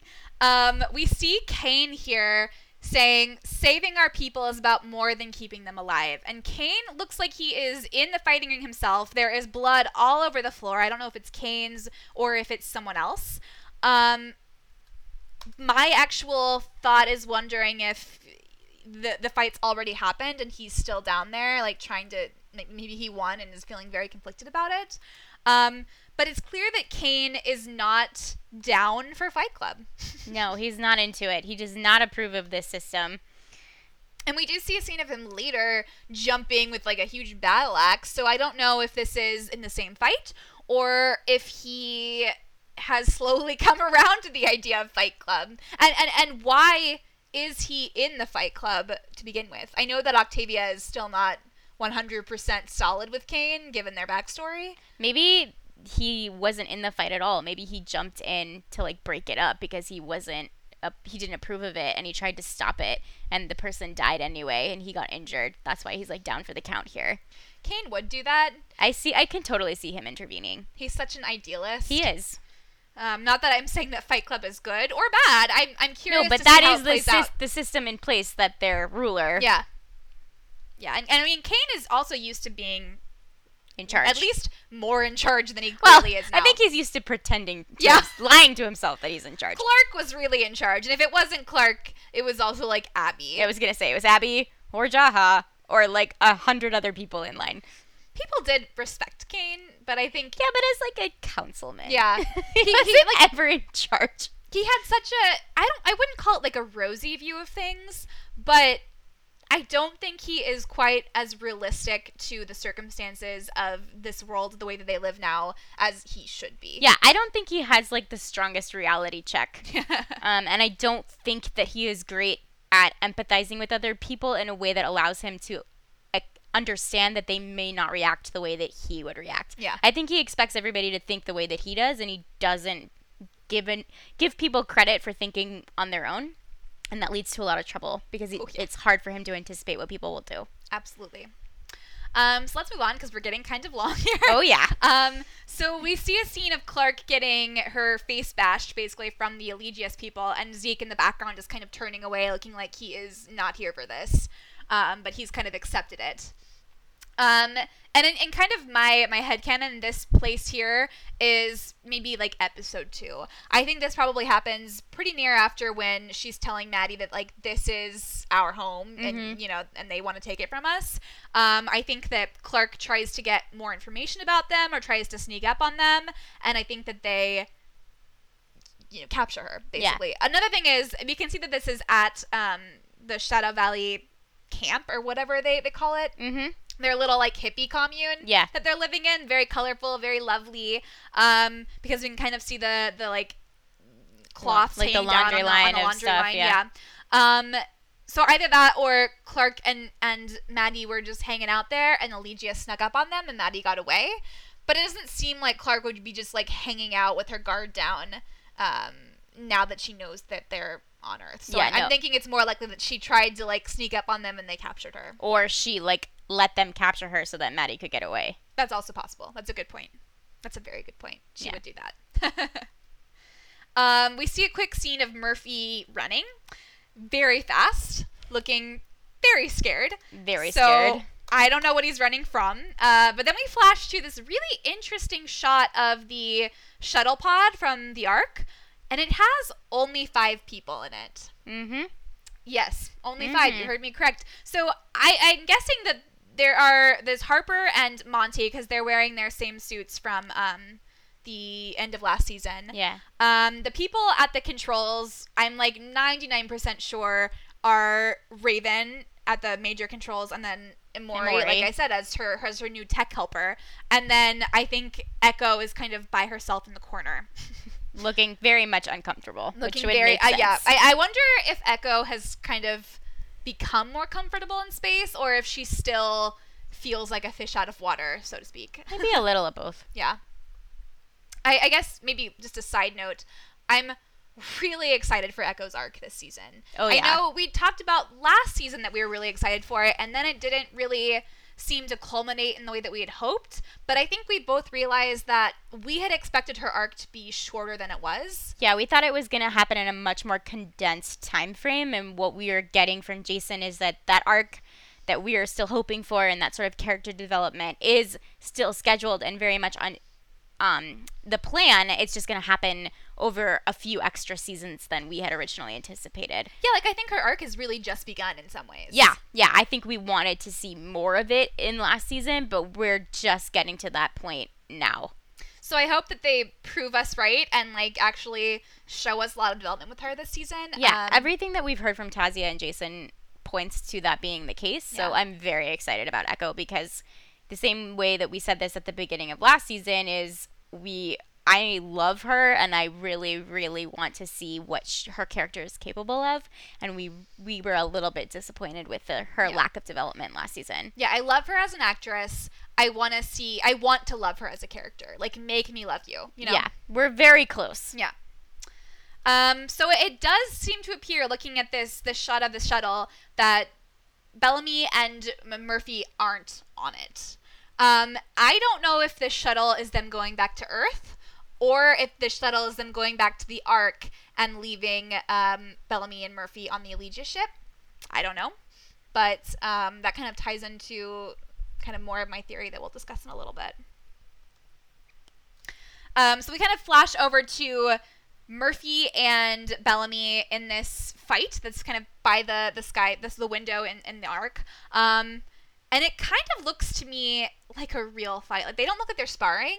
And I think maybe it's Murphy kind of just stirring up trouble. Yeah, like Murphy being a jerk and Bellamy just like shutting it down. Like, I think Murphy probably lashes out in some way, and Bellamy, you know, as we can kind of see, it looks like Bellamy is gonna like push him up against this window. Mm-hmm. It almost looks like he's going to be, like, thrown through the window, but that's not going to happen because it's in space. So, but yeah, I'm curious about what they're fighting over and whether this is taking place during the 6-year time jump, or is this kind of after the other 5 have left and they're stuck on the Ark for whatever reason. Or after they've discovered the Elegia ship and are fighting about what to do about it. Yeah. I don't know. Yeah. Then we get this scene of Murphy and Raven running through the halls. And the first few times I watched it, I thought that they were, like, scared. But when you actually play it frame by frame, like, look at that. Like, Raven is smiling so big. And Murphy also looks like he's having fun. But what's weird to me is this is the Elegia ship. Mm-hmm.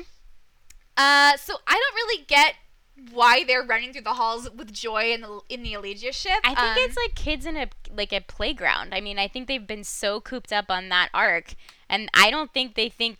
I mean, I think once they discover that there's nobody awake on this ship and they can kind of do whatever they want, it's like jumping on the bed. Oh, I think this is before they discover no one's awake. I don't think that they, which is why I'm confused, because I think once they find the cryo tanks, it's gonna be like, Well, okay, but I fun think they stops. think that the ship is empty. Not that they haven't. I don't think they've discovered the I bodies. get that, but I don't understand why they would think that. Because why would an empty ship just suddenly like appear unless they called it themselves, which is another story. Yeah, maybe. I don't know. This is a good question. But they just don't seem like they're taking the care they should in this random spaceship that they know nothing about. But you know what? They deserve to have fun. So they should enjoy it while it lasts for the next 6 seconds. It does not seem like it will last very long in this season. This season, I think, has just been stated over and over again that it's going to be pain after pain after pain. Like the most pain we've had yet. Basically, every season of Thunder. Yeah. Just like raising it up more and more. We get this great shot of Bellamy climbing into what I'm assuming is the Elegia ship from the shuttle. And then this is where Raven tells him, you know, I promised I would get you all home, so let me do that. And that's when I think that she wants to go over to the Elegia ship and kind of scavenge it for parts. And this is when we get that nice shot of her side pieces. Oh God. Moving on, we see a nice little shot of Murphy here saying, "See you on the other side," which I think kind of pieces together with him and Bellamy being left. Yeah. Now, as to what the other side is, I don't know. As to why they're being left, I don't know. But they're clearly being left on the Elegia ship because you can kind of see the red ceiling behind him here. So, what I'm wondering is maybe they scavenge for parts at this point. I don't know if they've awoken the people yet. Maybe they have, maybe they haven't. But for whatever reason, Murphy and Bellamy are going to stay behind and maybe go down with the Elegius group. Maybe. I don't know. I guess I just I can't fathom that situation working out. But I do think that they're separated, that Bellamy and Murphy are separated from the rest of the space crew for a while. Mm-hmm. So I guess we'll see how that plays out. We see Octavia laying down on the ground. It looks like she's hiding. We can kind of see the shadows of people kind of walking by. So it looks like she's literally like under the floor. Nice tie back. She is literally the girl under the floor again. I think that's why her face looks so empty. Yeah, like she's terrified. She's just like back where she always feared where she'd be. she started. And then of course we get to see Diyoza and McCreary shocking Clark with a shock collar. Mm-hmm. Pleasant. So very pleasant. I think this happens right after Clark has been captured. I think she tries to escape, thinks she's like about to get away, and then like zap. Like I bet she doesn't realize that collar is an actual shock collar. Maybe she thinks it's like some sort of, prisoner's chain or something. I don't know. I feel like she probably knew it was electrocuted, but I think she probably thought that she was being sneaky and that they didn't know she was escaping, and then boom. I think it would be maybe much more of a surprise. I mean, like we, I guess, already know that she's going to be shocked, but I think it would be more interesting when we're watching the show if she doesn't know it's a shock collar and for her to get that like nasty surprise about this is who you're really dealing with. Yeah, that's true. Also, it leads me to think that McCreary is some sort of mad scientist because he's the one who seems to be controlling this shock collar. Yeah, and also enjoying it, so he's a sadist. Yeah, he's definitely a sadist. I don't think there's any question about that. But we see Diyoza in what looks like Clark's house. And this is a really interesting shot because in the background you can see Clark has drawings everywhere. I can't really tell the ones that are like the most visible almost look like Clark and Bellamy, but I don't think Clark would draw herself, so that seems odd to me, but I can't figure out who else that blonde person would be. I don't know. Harper. Harper. Sorry. She's even wearing her hair like Clark. She's got it in a half back. And also in the corner there is some medical equipment, which seems odd. It seems like an odd inclusion in Clark's like little house here. I don't know. It doesn't seem that odd to me. I'm sure she went back to Becca's house and got all of the supplies that she and Maddie would ever need. I mean, I don't know if she can carry that. The thing I'm thinking of actually is maybe it's not Clark's at all. Maybe the Allegius people have set it up here, which kind of ties back into my theory about Nightbloods. They have the prototype Nightblood. Like, they have the first version of Nightblood before Becca had it, before any of the Grounders had it. Maybe it's like Nightblood 1.0 kind of thing. Mm-hmm. And maybe that is not as stable on Earth as the updated Nightblood is. Maybe. I'm kind of wondering if they have to undergo some sort of medical treatment. I don't know what that would be or what that would entail, but maybe some sort of medical treatment to keep themselves alive or to keep themselves healthy at least. Mm-hmm. I'm not sure. There is in this scene, which is interesting, it looks like Kane, who's standing here with Diyoza, as Diyoza is ripping up Octavia's drawing, or the drawing of Octavia, which makes me think that this has to be a scene where she has met Octavia and met her soldiers and clearly met Kane, because when she's tearing up this sheet, she looks like she knows this person. Right, and she's gonna like defeat them. Yeah. And it's personal. So kind of what I wonder is if they, Octavia and them have tried to reach some sort of deal, and she's like, we're not gonna bargain. Although bargaining isn't really Octavia's style either, but it might be Kane's though. That's true. Kane might be serving as her ambassador, as he's kind of done before. Or he's like fed up with Octavia and he's like trying to broker some kind of peace regardless of what Octavia wants, which does sound like something Kane would do. That's possible. I think, well, at first he wouldn't be able to because he'd be stuck in the bunker. And then once they got out, I kind of figured that he can't just like walk across there by himself. I mean, he could, but that would be a long way. So like he has to have come here with them, or at least with some people. Well, I'm sure Octavia sent him either to give them an ultimatum or something, and then Kane sort of has his own idea of what he wants to do. Maybe, I don't know. But we get, our next shot is of Octavia coming out of, I don't know, I guess this must be the bunker. I don't think this is the first time they've been out of the bunker, but do you think that it is? I think that's what we're meant to believe. It could be. I don't know.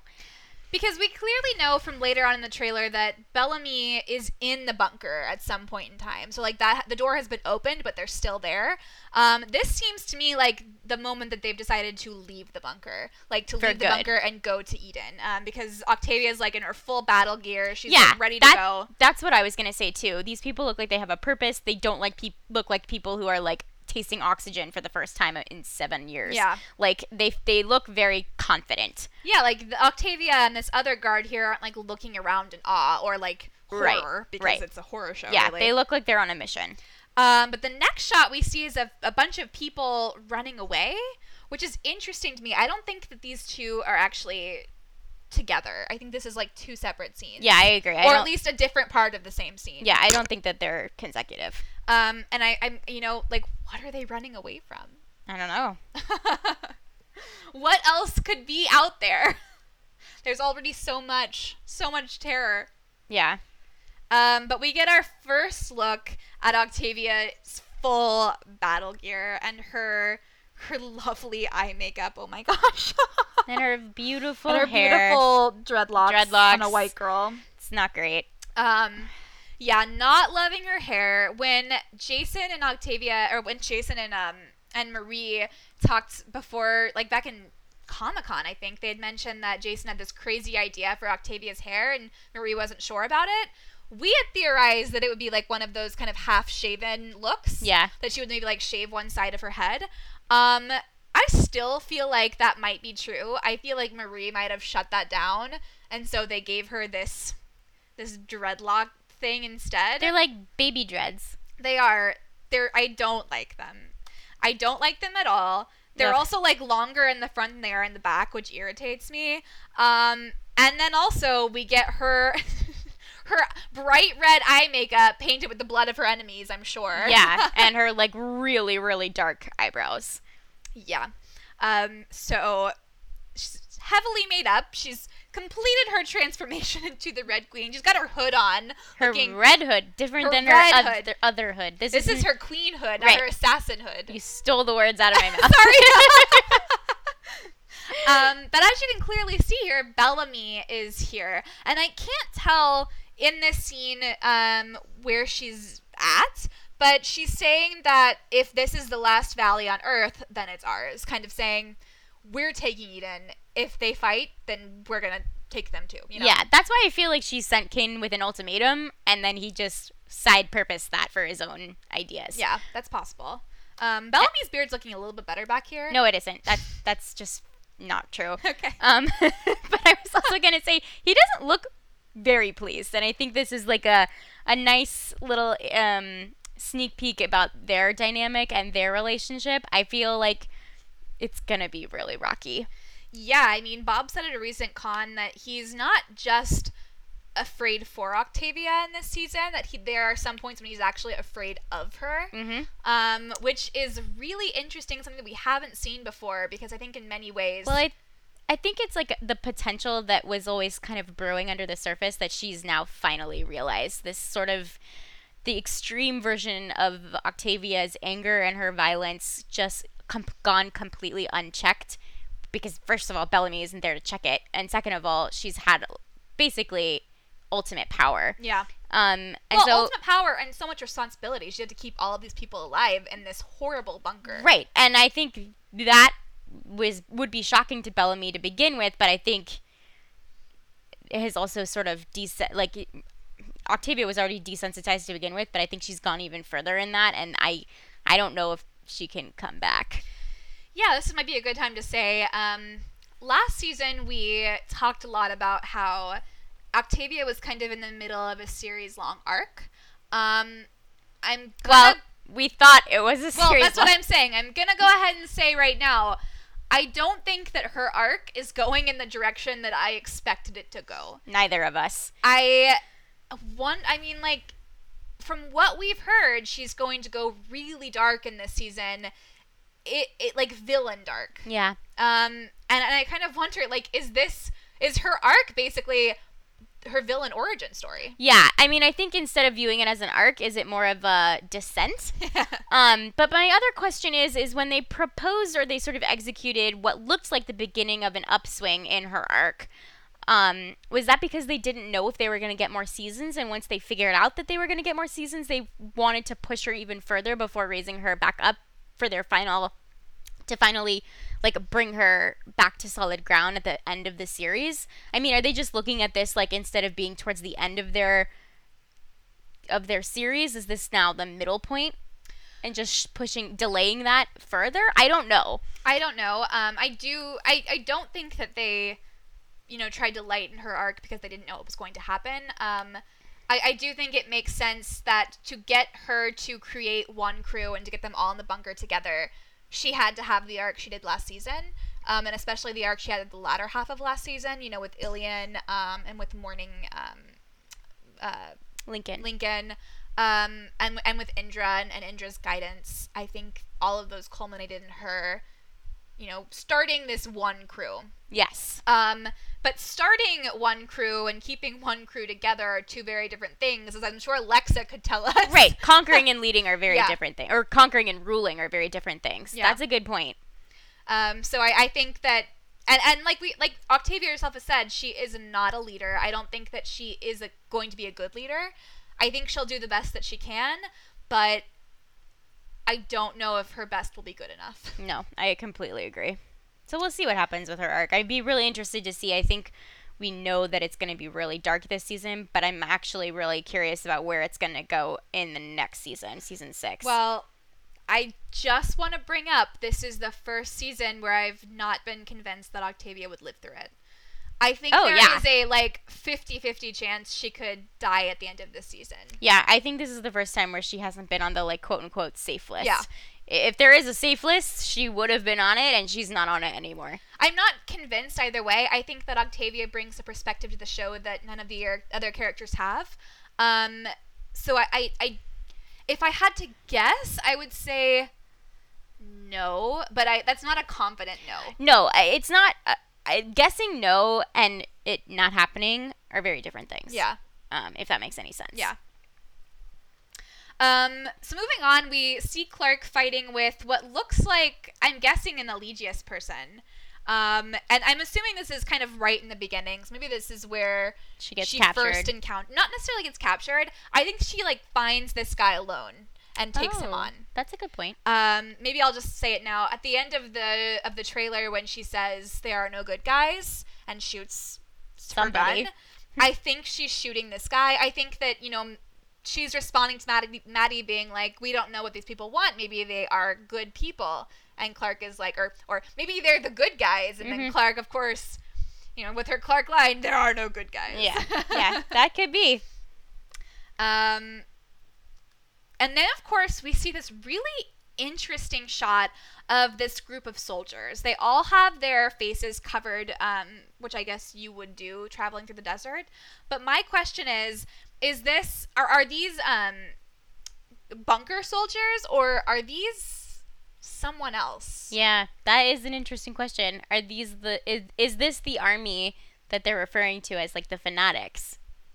Yeah, I mean, I we'll get to that in a second, but I really don't know if it's just going to be Octavia's group and Charmaine's group. I don't know where those lines are going to be drawn, and I just feel like it's a very 100 thing to do to have, like, another army just show up out of nowhere. Yeah, I agree. It feels like almost a little too binary to have just two groups. Mm-hmm. There's always the third. Now, going back to that promo that just got released from the CW, they do say 1 garden, 2 snakes. They do. So maybe I'm just overthinking it. Maybe these are actually the bunker soldiers. Maybe. But they all have, like, the same, like, outfits. Like, they all look like they're uniformed in a way that I don't believe that they would have that kind of clothing and ability and resources in the bunker. It just feels very kind of new. They do look like the League of Assassins. They do. They do. But I wouldn't hate it if it was another army. That would be really cool. No, I think that could be really cool, too. I'm not ruling that out for the end of the season, either. I could see the end of the season ending up with, like, oh, you know, we've either won or destroyed Eden or whatever, and then, like, suddenly another group of people comes over. Definitely. The next scene we see is this woman fighting in the Grounder Fight Club, and I think this is going to be a new character because we see her a couple of points in the trailer. I don't know who she is. She hasn't been announced yet to my knowledge. But she's fighting. There's, like, a spotlight on her, and it looks like Octavia is kind of watching from the balcony. So I'm kind of wondering if this person is, like, Octavia's new second, or, like, if she's going to play some sort of role in Octavia's, like, council. Mm-hmm. Because this woman is taking on a lot of people, and it's just her. Yeah. She looks pretty fierce. She does. And I feel like Octavia, when she, like, sees somebody who looks like or is doing something that Octavia would do herself, she probably feels like a kinship with her. I feel like she would be automatically interested in this person. Yeah. I'm so excited to get all of these bunker women and to see how different they all are. Like, we have, you know, what Abby's storyline is going to be, which we'll get to. Obviously, Octavia's, I'm still holding out hope for my Nyla having a great plot line, because I know that Jessica Harmon was on the set at least, so I know she's there somewhere. But I just think that seeing how all of these women react to this situation in different ways is going to be absolutely fascinating. I agree. And I think that's another way the show excels, is in the way that it portrays women well. Yeah. The next scene is we get Maddie firing a gun at someone, and it's hard to see. It looks like, I'm assuming he's an Elegius person. My thoughts are this happens pretty much the night Clark gets captured. Maybe. Because my theory here, you can kind of see she shoots this guy and like walks up to him, but there are two other people in the corner of the frame that she doesn't seem overly concerned about. Like if she thought they were enemies, she wouldn't be just like walking up to this other guy. She'd be aiming the gun at them. So I think this might be Bellamy and Murphy. I feel like she recognizes them and like saves them from this Legis person. Oh, that's really interesting. I love that theory. And I say Bellamy and Murphy just because I feel like I feel like Bellamy is going to find out that Clark's still alive from Maddie. I don't think he's going to just like stumble upon Clark. Yeah. I think it'll be kind of through this other source, which will be Maddie recognizes so great to watch. Yeah. And like such a great moment because like, you know, his dad instincts are activated. Yeah, totally. But it really does beg the question of how Bellamy and Murphy, if that is who these are, how they got down to Earth. Did they, number one, hide in the Allegius ship? Did they come willingly with them and like work with them? Or was it something completely different, you know? Yeah, it's a really good question. I don't know. From this, it seems like they are separated, like you're guessing. And maybe they like overheard on the radio. Maybe they heard Clark's transmission on the radio while they were like scavenging the ship. And they decided that they needed to stay, but Raven, like, wanted to go. Yeah. Yeah. Possibly. I don't want him to hear about Clark still being alive from her radio transmission. I really, really want it to be from Maddie. I can't help it. I want it so bad. I don't know. I could see, like, a world in which he was like, I got your message. A little late, Bellamy. I love it. But... So I think that Maddie here is the one who finds Bellamy, and I think that Bellamy finds out that Clark is being held captive, and he goes to rescue her, as he does. I would love that. That would be great. So that is my hope, and I do think this takes place, like, episode 2 or 3. Yeah. I don't think it's too far into the season. Yeah, I think it's early. In fact, if I had to guess, I'd say episode 3 probably would make the most sense. Yeah. Okay, here we go. Here we go. The cryo tanks. We have this, like, seemingly endless hall of cryo tanks that we flash into, and they're all clearly populated. There are people in them, frozen in time. My question is this before anyone has woken up, or do you think that there are some people that are already awake and maybe down to Earth?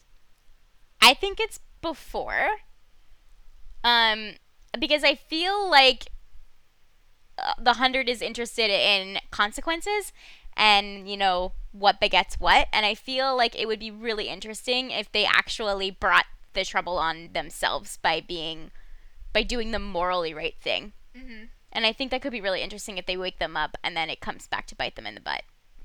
Yeah, I mean, like I mentioned, I think that the moral quandary will be, should we wake them up or should we just, like, leave them here? Yeah. And Bellamy will clearly be the one who wants to wake them up and not make the same mistakes. And I don't think anyone else necessarily will agree with him. Especially not Echo, because as she says, like, this is an army. You know, what happens when these guys get to the ground? Right. And I'm kind of two minds.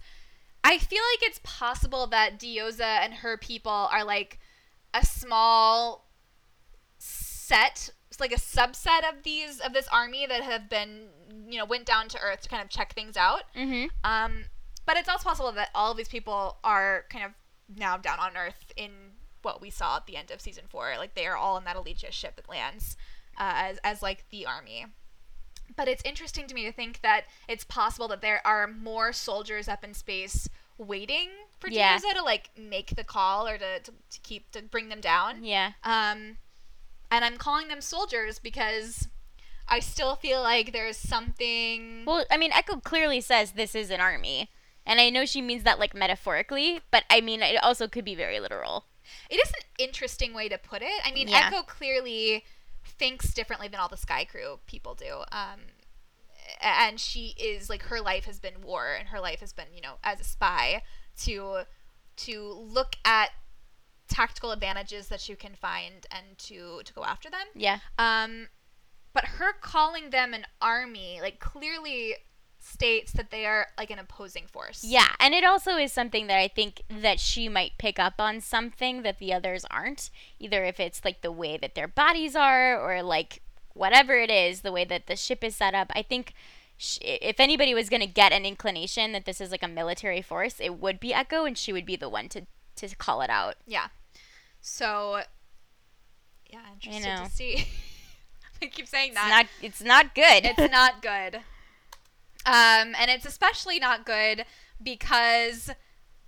Oh, I just noticed something as I'm going through this frame by frame. So Bellamy gets in a fight with, I'm guessing, some of the Eligius crew. Yeah. It actually looks like they're on Earth at this point. Like, if you can kind of see in the background, it looks like there's, like, real light and not, sunlight. like, fake light, if that makes any sense. Mm-hmm. So maybe he did hide out on the ship and, like, stow away, and he gets caught and kind of runs away, and that's when he meets Maddie, and that's kind of how all the events unfold. Yeah. I'm not 100% convinced because we see here in a second that Echo is also fighting. Yeah. So... Very well. I really do think that Echo went down to the ground with Raven, or at least went away in the space pod with Raven and the rest of them. So I guess I'm not really sure when this would be. Maybe this is later in the season. Maybe this is them, like, attacking their compound. Yeah, that's what I thought it was. That's what I assumed. But it's a really interesting space they have set up. There are computers everywhere, and I think Jason confirmed a month or so ago when he started posting the opening credits, the new opening credits, that they are actually now being told from the Eligius perspective instead of Allie's drones. Right. Which is such a cool twist to me. Yeah, and still maintains that sort of, like, aesthetic that they have, but is incorporating, like, story elements. And it also just goes to show how much technology the Eligius ship has. Right. And maybe, again, I'm just not thinking about it correctly, but it seems like more technology, more of like an invader kind of technology than they need. Well, I feel like it's a lot of technology for something that should be a very industrial or mechanical mission. Yeah. If it was just mining, you would expect things to be pretty basic in terms of like the technology, but this is really geared for like highly advanced tech. Yeah. Which is not something you would expect to see on a mining. You know, you would expect to see something like the tech in like Armageddon. Yeah, definitely. Yeah. The next scene is something I'm very excited about. Oh my god. It is the like alien bursting out of the stomach scene. Yeah. It's like very Matrixy. So there is someone screaming because there is very clearly something foreign and moving inside this man's abdominal region. And Indra looks disgusted. Yeah. Indra is like, I did not sign up for this. And this also looks to be a scene where we see that woman again from the bunker, the one who was fighting earlier. I don't know if she's like some sort of doctor or what, but I think it's the same person, and she's the one who's kind of in the middle, closest to this guy's stomach, you know, hovering over it, trying to figure out what the hell that thing is. Yeah. And right next to Octavia. Yeah, and Octavia's there. This looks to me like Zeke is there. Some people have called it Miller. I don't think this is Miller. I think it's Zeke. I think it's Zeke too. Which makes me think this is probably later in the season. I think like, it's later. Maybe like mid-season, perhaps, like episode 7. Yeah, I think this is the kind of ploy they would pull out in like the second act of the season to like, you know, maybe you get like a little bit of a reprieve and then it gets real bad again. Yeah. And this kind of feels like that moment. And then, of course, Bellamy's there. And then it's hard to tell, but actually Clark is there as well. If you kind of scroll through some of the scene caps, there's like a little bit of blonde hair in the corner. And she's also clearly holding his arm down. So the gang's back together. We got Clark, Bellamy, and Octavia all in the same space. Yeah. So my question is, what is that thing? What do you think? God, I have no idea. I feel like it's gotta be like some kind of, well, I have two theories. One, it's some like radioactive creature thing that happened after the nuclear bombs went off and somebody, you know, ate it accidentally and it's like taken over like a parasite, which would be disgusting. My other thought is more in line of the Matrix, which is it's some kind of tech that the Eligius mining crew, quote unquote, or military people like have designed to take down their enemies and have like inserted it in people unknowingly, and now it's like killing them. Yeah, I absolutely agree on both counts. I think it would be interesting to see kind of how nature has evolved in dangerous ways. I really hope they don't go that way, because personally, like, I won't be able to stay in the room. Like, it's so disturbing to me. Parasites really freak me out. They are really creepy. I mean, clearly it's I huge. can't handle it if it's organic. Let me just say that I'm really hoping that it's robotic. I do think it's slightly more likely that it's robotic, because I don't know if the show's going to go in, like, evil mutant Alien versus Predator Yeah. kind of way. Yeah. So I do think it's probably a biological weapon of some sort. But it doesn't look good. No, it's real gross. I don't think this guy is going to be Alive. living much longer. No. Which is, it sucks for Oh them. my God, it's That's so already- disgusting. We both just got the like front up close look at it. Sorry, guys. It's huge. We are reacting to the trailer in live time. It's so big. So we're gonna move on past that. I will say I'm really loving it. Like I'm really not. I love the horror aspect. Like, give it to me. Like, give me the alien popping out of the chest any day. It's gonna be great. I'm not here for it. But the next scene we see is Murphy being beaten up by Eligius. We can tell it's Eligius because they have this armor that looks kind of like scales, or like really big scales, if that makes any sense. Yeah. They all kind of seem to have it, or at least McCreary and Yeah. Gioza seem to have it. They have this like alligator skin kind of quality to them. Yeah, like just like big patches. Anyway, they're punching Murphy, and Raven is tied up. She's got the electrical collar around her neck, and she's screaming at them to stop. So I don't know when this is. I can't figure it out. Like, I think it could be while they're on board, maybe after they've woken up the Eligius people. But I also think it could be when they're on the ground. I think it's later in this season, just given, the stress and like exhaustion on her face and the sweat. I feel like this is on the ground. That's an excellent point. She does look very dirty. She's really dirty, and she's really sweaty and cold, and space is very cold. Yeah. And very clean. I think this is later in the season. No, that's an excellent point. I think I agree with you. And I'm kind of wondering, what are the circumstances under which Murphy and Raven got themselves caught? Yeah. Yeah. We didn't talk about this, but we'll just mention it. We do think that there will be some sort of coupling on the arc that is different from the couples that we've seen. Yeah, Jason did say that there will be some Or at least he alluded. Yeah. There will be some sexy times. In the 6-year time jump. Not that we're going to get. That has happened in the 6-year time jump. Yeah. And I think my like biggest idea of who that would be Raven and Murphy. And I think that if it did happen, it was like the most platonic of all platonic I was going to say, sex. just like pure fuck buddies. Yeah. Like scratching an itch. Yeah. Which Raven has been known to do with, cough, Bellamy, cough. Yeah. I don't think Bellamy would go down that road again. I don't think so. They seem so much like siblings now that it would feel kind of gross. I just also feel like if Bellamy has sex with any other person, I can't handle it. Like, I mean, we've gone down this road before, and we don't need to get into it again. But I really just want him, poor Bellamy.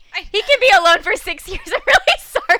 I don't feel as strongly as you do, and I'd be okay if it was like Bellamy and Echo on the arc. But I am more interested in Raven's and Murphy's relationship and how it's evolved, because it was so interesting in season 4, and really like since season 2, it's been fascinating to watch. Yeah, they're a really interesting pair, and they play off each other really nicely. And I do think that like also ties into the idea that Murphy is. It's not his best self, not with Raven, I mean, but just like in general, like him and Amori would have broken up because she couldn't take his sorry ass anymore. Yeah, I can see him and Raven kind of pairing up as like close friends, like becoming really close on the arc. And also like their sort of desperation, and Murphy going stir crazy, and Raven feeling the responsibility of getting them down. I think they would commiserate together very nicely. And I think Murphy's still feeling the responsibility for Raven because he shot her leg and kind of took that away from her. And so even though he's now apologized and she's forgiven him, I don't think that's ever going to go away from him. It is a connection that they're always going to have. Yeah. It's never going away. So I'm really worried for both of them in this scene right here, but I'm also excited to see how their arc develops this season together as a team. Yeah, I agree. It's going to be really cool. We also get a juxtaposition here of Zeke pointing a gun. Now, it looks like they had set it up as he was pointing a gun at Raven, but this is definitely a jump cut. This is a really different scene. And what's most fascinating to me is that Zeke has some big tattoo on his arm. I don't know if this is like a real tattoo or if this is like put on there for the show. I'm sure it was put on there. If it was a real tattoo, they would have covered it up. Not necessarily. It depends on what it was of, but especially because they came from Earth in like normal times, you know. So they could have just gotten a tattoo. That's true. That is a good point. But it looks almost like a swan. Or like a it looks like a swan. It looks like a swan. And I don't know why he'd have a tattoo of a swan. But it seems like it's going to be important in some way. It does get a really big focus on the shot. Yeah. And this scene with him pointing a gun, I hope that this is kind of alluding to him turning the gun on Eligius themselves as like, we are going too far. I don't want to be a part of this. Yeah. You either like do what I say or like I'm peacing out. Yeah. And even though they are two different scenes, I think the idea or the way that they've intercut and sort of spliced these two scenes side by side, the first of Raven and then Zeke, really does indicate that this is gonna be a romantic pairing this season. Yeah, I mean, like, we all know it's Zeke and Raven. Yeah, and I'm here for it. Got my popcorn. I'm ready. She deserves a really good ship. It so bad. So I'm here for it. The next scene we get is with Monty on the ground, and he says, "If war is the only way to have the last survivable land on Earth, then maybe we don't deserve it." Which, Monty being Monty, that always being the one to say, we shouldn't be going this far. It's not good. Yeah, he's always grasping for that last straw of humanity when everyone else has sort of sacrificed it. And it almost looks like here he's like waving to someone. Yeah. It's either that or he's just putting his hand up to his eye to like block the sun. Maybe. But it could be his reunion with, I don't know if it's, maybe this is his reunion with Clark. Maybe. Like him being like, you're alive? Like, am I seeing this right? Maybe. Hi? Then we get, of course, Clark crying. And I do think that this is happening pretty soon after they leave her. So, like, in that 2-month time jump between, you know, when they leave her and when she finds Maddie, I'm assuming it's about 2-3 months. Yeah. I think this is when, you know, she's breaking down about, like, I have never felt more alone than I do right now. I agree. I think that's right. Especially because you can kind of see the scarring or the wounds on her face from where she hasn't fully healed yet. Yeah, from the pus and the boils. Gross. Then next, of course, we have Monty. What does Monty do? Oh, that's when he was saying, you know, we don't deserve to be on Earth and we have to fight for it. And then we get a scene of Diyoza shooting some guy. I can't tell if it's a grounder or if it is one of her team even. Like, maybe they didn't, you know, want to comply with what she wanted to do. They disobeyed her. But Zeke is watching, and Zeke is, again, not happy. Excited about the turn of events. Yeah, he's not into it. A brief flash, of course, of power couple Clark and Bellamy storming a building. My question is, what the hell is this? Where are they? I don't know. And I also, like, it's like the most split second of scenes. This is like the most filler we get. Well, yeah, but this is most interesting to me because all we know about so far is like the buildings in Eden, the ship that Eligius came down on, and then the bunker. And this doesn't look like any of those things. No. So where are they? I have no idea. This seems to me like something that happens toward the end of the season. Only because I can't place this in the timeline. Yeah, no, I think you're right. I think this might be like the surprise that comes near the end. Yeah. It is possible here this is like the basement of the bunker. It's possible. It's possible. There's like bricks in the background, like gray bricks. But it's possible, but I think that it's even more likely this is someplace new. Maybe. They're storming another bunker. Another bunker. And then, of course, we get a nice scene of a computer screen showing an army marching. In straight lines, marching across the desert. And Zeke is saying, you know, are they crazy? It's 150 miles across the desert, which, wow, did Clark really walk that? That's a long way. I guess she had the rover.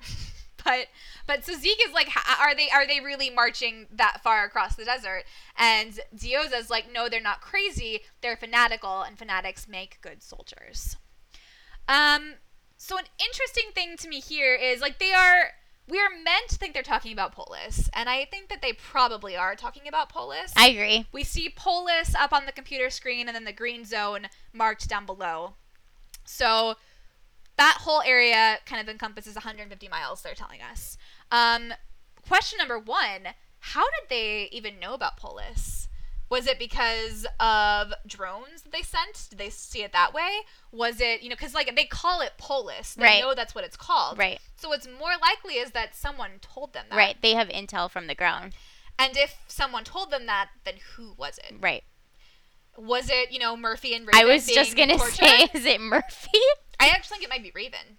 Oh, maybe. I think Raven would be more likely to break under that. Oh, no, I mean Murphy is being Murphy and like selling information to get out of something.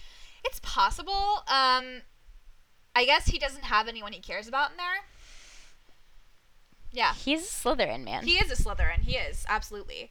So that's my guess is that they found out about it from torturing Raven and they've Murphy. like realigned their names based on new information. And I don't know at this point. I guess they haven't met the full army, or if they've met anyone, it's not been the whole force, because they're watching the force cross the desert right now. So have they either like sent their drones to watch them, or did, like we had talked about before, did Octavia maybe send some sort of like envoy to go forward and to meet with them personally? Yeah. I feel like it's the latter, but who knows? Because I do think that Clark and Bellamy and Octavia, they all make it to the bunker at some point around episode 5, because Jason posted a photograph of them that said clearly episode 5 on it, that had all 3 of them in it. Yeah. So they have to get out of the bunker by episode 5. So did Clark and them like drive all the way back there, and then they're marching all the way back, or like how is this working? I don't know. We're gonna have to find out. Yeah, we are. I just want to know now. I cannot help you. So yeah, they're fanatical. I'm excited. I'm curious what she means, like in what she's saying here about fanatics make good soldiers.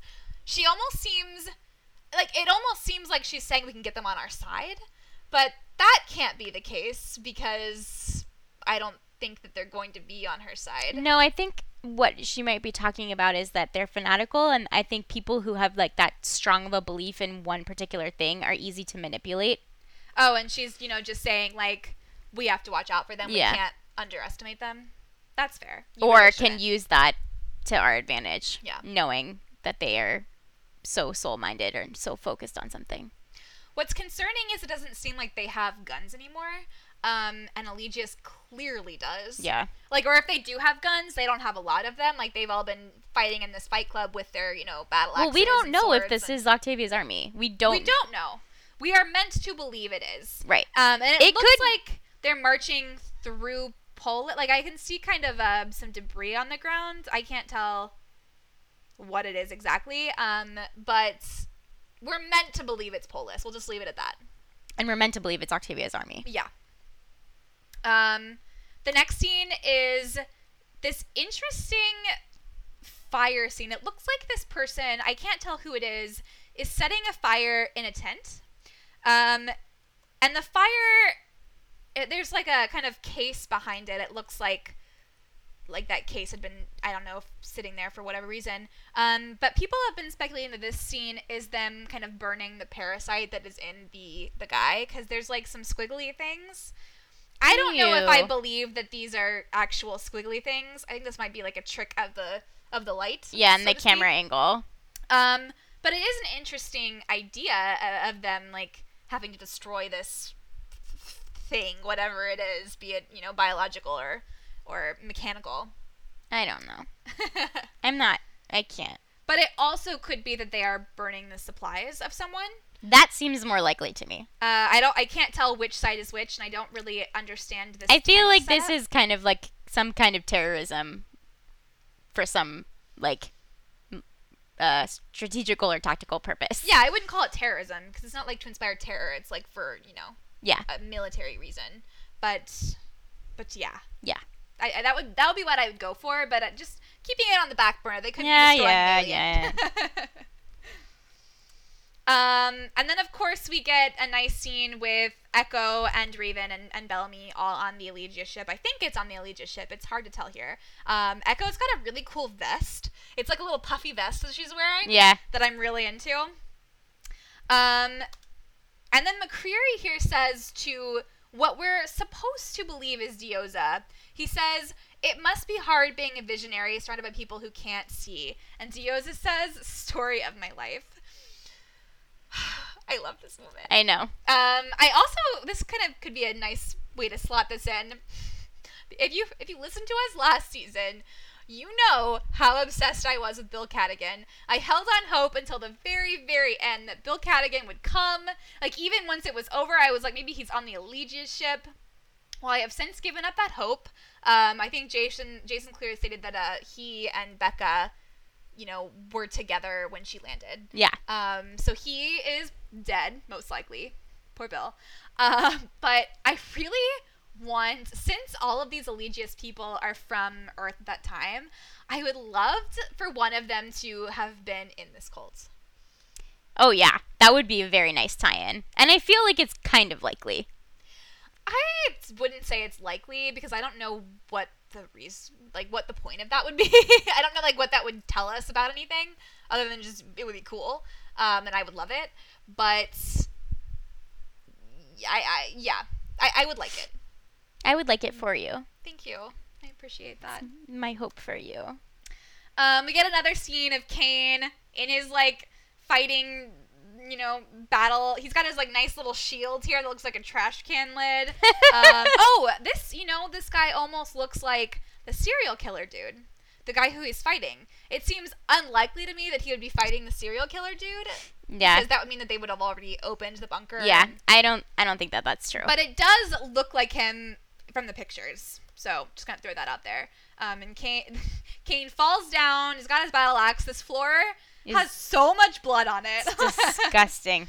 Whoever's supposed to clean this up has been doing a real bad job. I'm sure Octavia orders them to leave the blood. That seems like it would smell. You're in a very contained space. I think you'd want it to, not smell. That seems like a logical thing, but not an Octavia thing. Okay, that's fair.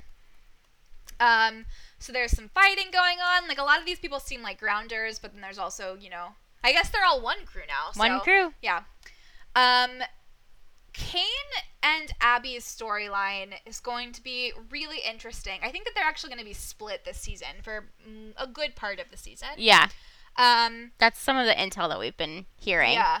But what Kane is saying to Abby is, what have we done? And Abby says, what we had to do to survive. Yeah, she's singing a new tune. A very new tune. I think we're going to see a much darker Abby this season. Yeah, I think, as cynical and nihilistic as she can be.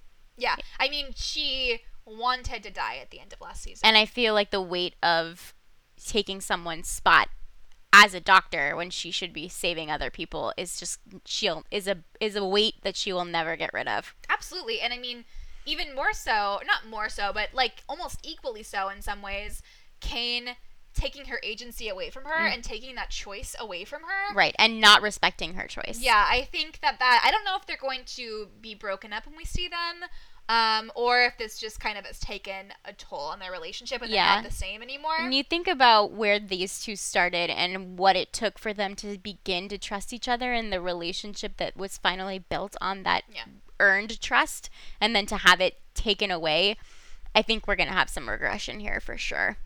And it's going to be testy. Yeah. And I think, Kane in general is going to have a really hard time this season. And I could see him dying in this season. Yeah. I mean, especially since the show has always treated its younger cast and its older cast equally and given them really valid storylines. But I think when the kids were younger, when the 100 were younger, it was helpful to have an older generation sort of as the generation that was in charge and having the new administration come in. And I think that their place in the show and their function in the show is becoming more and more obsolete, especially as the kids have grown into adults themselves. Absolutely. And as for Abby, we've heard that her story, Jason has said, is very culturally relevant right now in our real world. I have absolutely no clue what that means. Me what too. that could be about. Are you saying hashtag me too? Or No, are you saying- I actually, when I said that out loud, I was like, oh no. I was thinking in my head, hashtag me too, but I don't know in what capacity. Yeah. But then I was also just agreeing with you and said me too. My first thought, I think we talked about this before, is that it could be the like hashtag me too movement, but that doesn't really seem right. The only thing I could think of is this idea of Kane taking her agency away and disrespecting her, but that's not really what the Me Too movement is ultimately about. I mean, it is about disrespect and lack of agency in women, but I mean, that's obviously tied into sexual harassment and assault and power dynamics in a way that just doesn't seem to ring true for Kane and Abby. So it is going to be interesting to see what the hell he's talking about. Yeah, I'm like, Me Too is my first thought, but I don't think that's what it is because, number one, it doesn't feel right for the show or for Abby's character. Well, it also happened like either very, very at the tail end of shooting or like not at all. What do you mean? Like the Me Too. Yeah. Well, no, it was like the end of 2017. It was like during the whole like writing process. Okay. Because of the Harvey Weinstein stuff that came up last summer, was it? But whatever the case, I don't think it's Me Too because Jason said specifically that no one has guessed it yet, and I feel like that's like the first thing obvious on everyone's thing mind about something that's relevant to women at this time. Agreed. So whether like maybe it's something medical related, maybe it's I hope they don't do the medical testing, medical ethics again because I think we did that last season. Yeah. So unless they can think of like another spin on it, I don't know if I want to retread that specifically. What are your thoughts? You're looking. I don't know. That just kind of sparked something that's maybe it's about like not medical testing on subjects, but the idea of like science versus religion, what this show is really obsessed with, and like pushing the boundaries of science in a way that may not be morally sound or like, you know what I mean? Ooh, I love that, and I'll tell you why. Because there was a behind-the-scenes picture. I think it was behind-the-scenes picture released. I think when it showed us Paige's new hairstyle, it was like she was like in her like bunker outfit, and she had like the gray streak, and it had like Nyla in it too. I can't remember, but I think McCreary was in the background of that. Mm-hmm. And if what I am saying is McCreary's like the mad scientist, like tech guy, and if you're saying that she's, kind of pushing the ethics on what science should reach and like what science should be accomplishing and doing for humanity, that could be like an interesting pair. Yeah, and it's also interesting to think of like what you were saying. If they have prototype 1 Nightblood and they're sick, this is another interesting question about Abby gaining back her ability to help those regardless, of her medical oath. Like maybe she needs to help them and people are really questioning that. Yeah. I also, the original thing that I had just like that had sparked this was I was thinking specifically about stem cell research, but I think that this could be applicable in a lot of different ways and extrapolated on the show that is relevant to the idea of stem cell research now. Yeah, it's possible. I don't know what she'd do with that. No, I just mean the idea of ethics and what you're using science for and the purpose of it as like related to like how we talk about stem cell research. Okay. I don't think stem cell research is going to be in the show, but that's the like metaphor I was talking about. Yeah, no, I can see that. That would be cool. So yeah, recap, Kane, Abby, not in a good place. I also really hope that they mention at least fixing her brain issue. I would like it to at least be acknowledged and resolved in some way and resolved. Yeah. So we can move on. Yeah. That feels like resolved. Maybe it's gonna keep playing into this next season. Maybe, but that feels like a very season 4 problem. It does to me. It does, but you never know. We do get this nice shot of Kane like stabbing someone with his battle axe. So. Yeah, talk about singing a new tune. Well, I kind of like is this him kind of having come around to it, or is this gonna be him like after he stabs this person? He's gonna be like, I can't believe you made me do this. I don't know. I really don't. I could see it going either way. Here we get one of your favorite parts, and I am also very excited about it. So excited. Indra says, your brother loves you. Or no, sorry, just kidding. Indra says, real warriors hate war, Gaia. And then Gaia says, the decision is mine to make. And we get Gaia's awesome new look. Yeah, I mean, I was always really interested in Gaia, but again, kind of like Echo, we did not get enough of her, or a story development or character arc from her that I really wanted last season.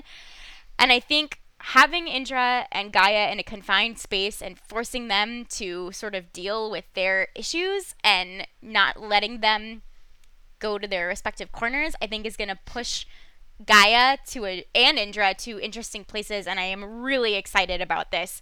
I also am just obsessed with her hair. I am so obsessed with this hair that I want to shave my head and dye it platinum blonde. I don't think it would look the same. Well, no, because I don't look like her. I mean, she looks fantastic. And I agree that seeing how Gaia and Indra's relationship evolves this season is going to be so fascinating. I actually kind of wonder how Gaia as a character is going to evolve now that, her religion has in some ways been dismantled. That's a good word. So does she want to keep pushing forward with it, or does she want to leave it behind entirely? Yeah, it's a good question. I could see her I could see her clinging to it in this is my faith and I refuse to give it up kind of way, or I could see her completely disowning it and being completely listless and sort of having nothing to hold on to. Yeah. I wonder here if Gaia has become some sort of advisor for Octavia, or at least has become closer with Octavia in whatever way. Indra saying war is only, or real warriors hate war, and Indra's, the choice is mine to make. I don't know whether Indra's talking to Gaia or whether Indra is talking about Octavia to Gaia, if that makes any sense. Yeah, I'm not sure that it's needs to be that much of a distinction. I agree. I think Gaia is probably one of Octavia's advisors / counselors. I think she is the premier authority on what Grounder culture is, and could be a really useful person when trying to control them. And I think she's given up a little bit and just completely ceded whatever power or position she had to Octavia, and I think she's feeling pretty down, and I don't know if she has the fight in her to stand up to Octavia that she would have before. I think something different. I think she and Octavia have grown really close, and I do think the distinction here about who Indra's talking about is really important, because if she's talking about Gaia, saying to Gaia, real warriors hate war, you should know that, Gaia. Mm-hmm. I think that would signal that Gaia has become much more of a warrior and has maybe put aside her religion in many ways.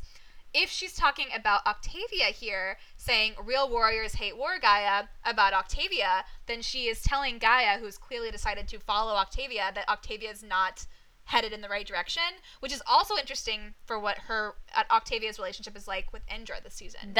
The latter is what I was just describing, okay. Where I feel like Gaia is siding with somebody who who probably morally doesn't agree with, but has no ability to stand up to, and I think she is really close with Octavia and doesn't want to rock the boat. Okay, I get that. Yeah. Whatever the case. Again, not good. And I do also wonder why Gaia's crying here. What decision is she making, It's gotta be murder. Someone's dying. I mean, I feel like she would have murdered at this point already. Everyone in the bunker, they're all murder buds, I don't know. So moving on, we get an interesting scene of Bellamy fighting Octavia. And it looks like they are sparring, because in the background you can see these banners on the wall with the One Crew symbol, mm-hmm. which is, we haven't talked about it, but it's a cool amalgamation of the of I think Lincoln's face paint, and then also the Second Dawn symbol. Yeah. That's just a little fun it's a little detail that is really cool. But there's also weapons kind of against the wall, and so it looks like a sparring room. So I don't think that they're really fighting, but Bellamy does say to her, "We all have things to answer for." What do you think they're doing in this scene? I think on the superficial level, I think they're practicing, and on the subdermal level, they are maybe working out some anger issues that have accumulated. Yeah, like my first thought is that they like went down here to spar, but Bellamy has just heard that Octavia wants to like take over the world or whatever, and so they're like arguing as they spar. That's what I think. They're working out some issues. I do think Bellamy just like lays her out here.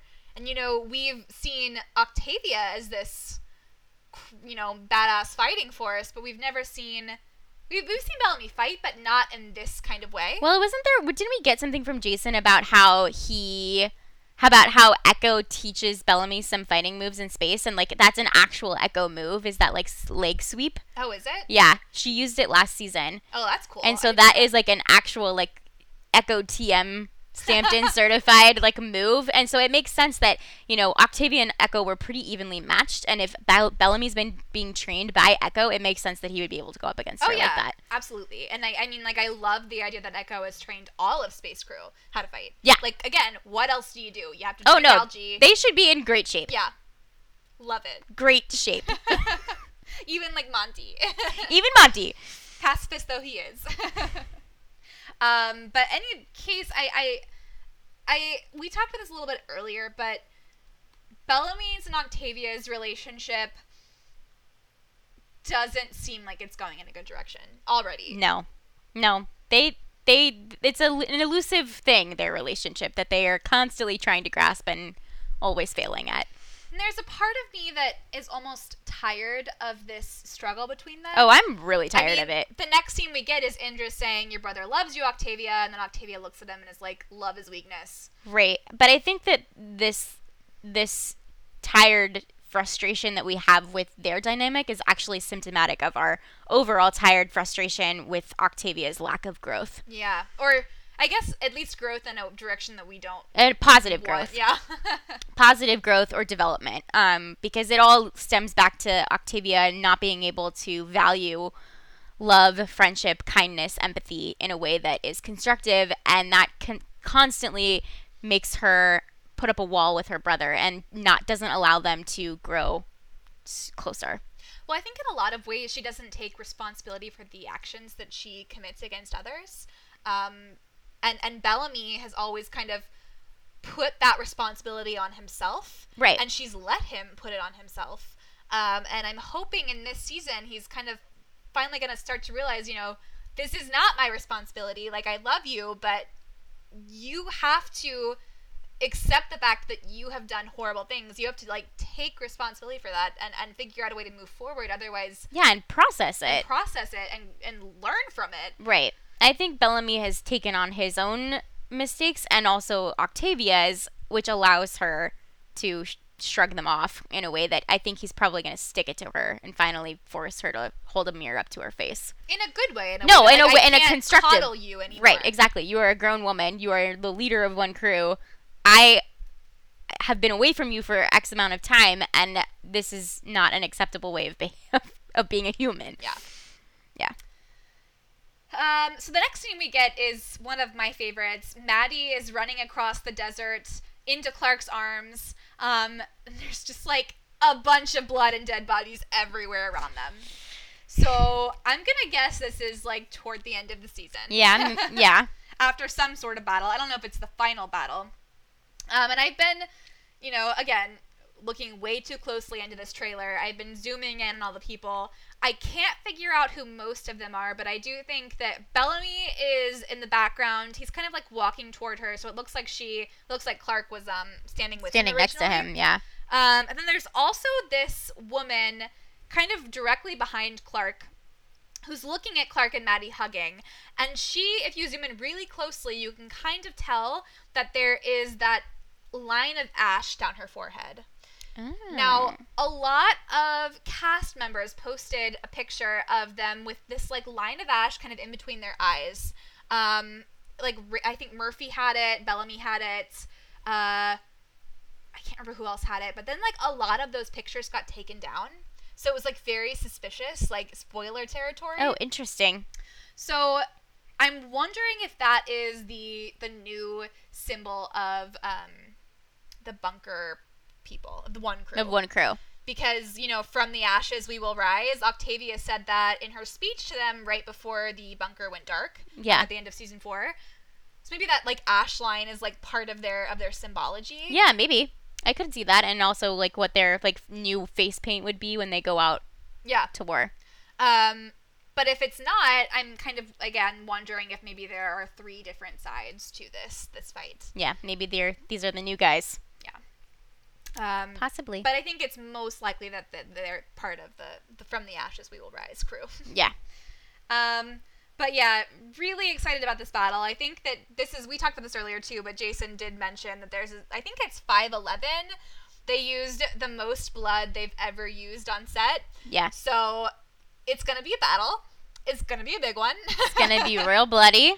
I think it's going to be probably pretty dusty. I think they're shooting it in the desert. Yeah, and, if you're watching The 100, you shouldn't be, averse to blood and guts and gore, but, if you're sensitive to that kind of thing, maybe just keep one eye shut. I mean, if you're watching The 100, you shouldn't be sensitive to that. Yeah. Maybe just, but don't there watch are people who get upset. There are, but I think that the show... That's the nature of the show, guys. The show doesn't hide what it is. No. It is what it says it is. It is. And if you don't like it, then you definitely shouldn't watch it. I self-care first and foremost, if it bothers you. Right. If it's triggering in any way, don't watch it. Yeah. But I love blood and guts, so... Yeah, I'm really into it. Doesn't bother me at all. The next scene we see is Clark talking to Maddie, and Clark is telling her, I can't risk anything bad happening to you. You're my family, and family looks out for each other. So Maddie here is not, she's listening to Clark, but she's looking a little irritated. Yeah, she's looking like a pre-adolescent, preteen. That's what she's looking like. So my thought is, I feel like Clark and Bellamy might go on some sort of trek, separated from other groups, because of a picture that Jason posted a little while ago. It was one of the first pictures where it was Clark and Bellamy, Miller, and some other random dude that were sitting around talking. It looked like they were about to go on some sort of journey. Mm-hmm. And I feel like this is Clark telling Maddie, you can't come with us. Because Maddie obviously wants to come. She wants to come with Clark. She wants to help. And Clark is like, I can't risk you. Yeah. You have to stay safe. And of course, Maddie is going to be ticked at that. Right. She's going to be irritated. Yeah. I think she resents being treated like a little kid and as something so precious that she can't join in. But I also think she's just really irritated that she can't go on this adventure. Yeah, absolutely. I mean, at Clark's, well, I guess she's not quite as old as Clark was in season 1, but no. she's getting there. She's 11 or 12. She's not a baby. She's not a baby.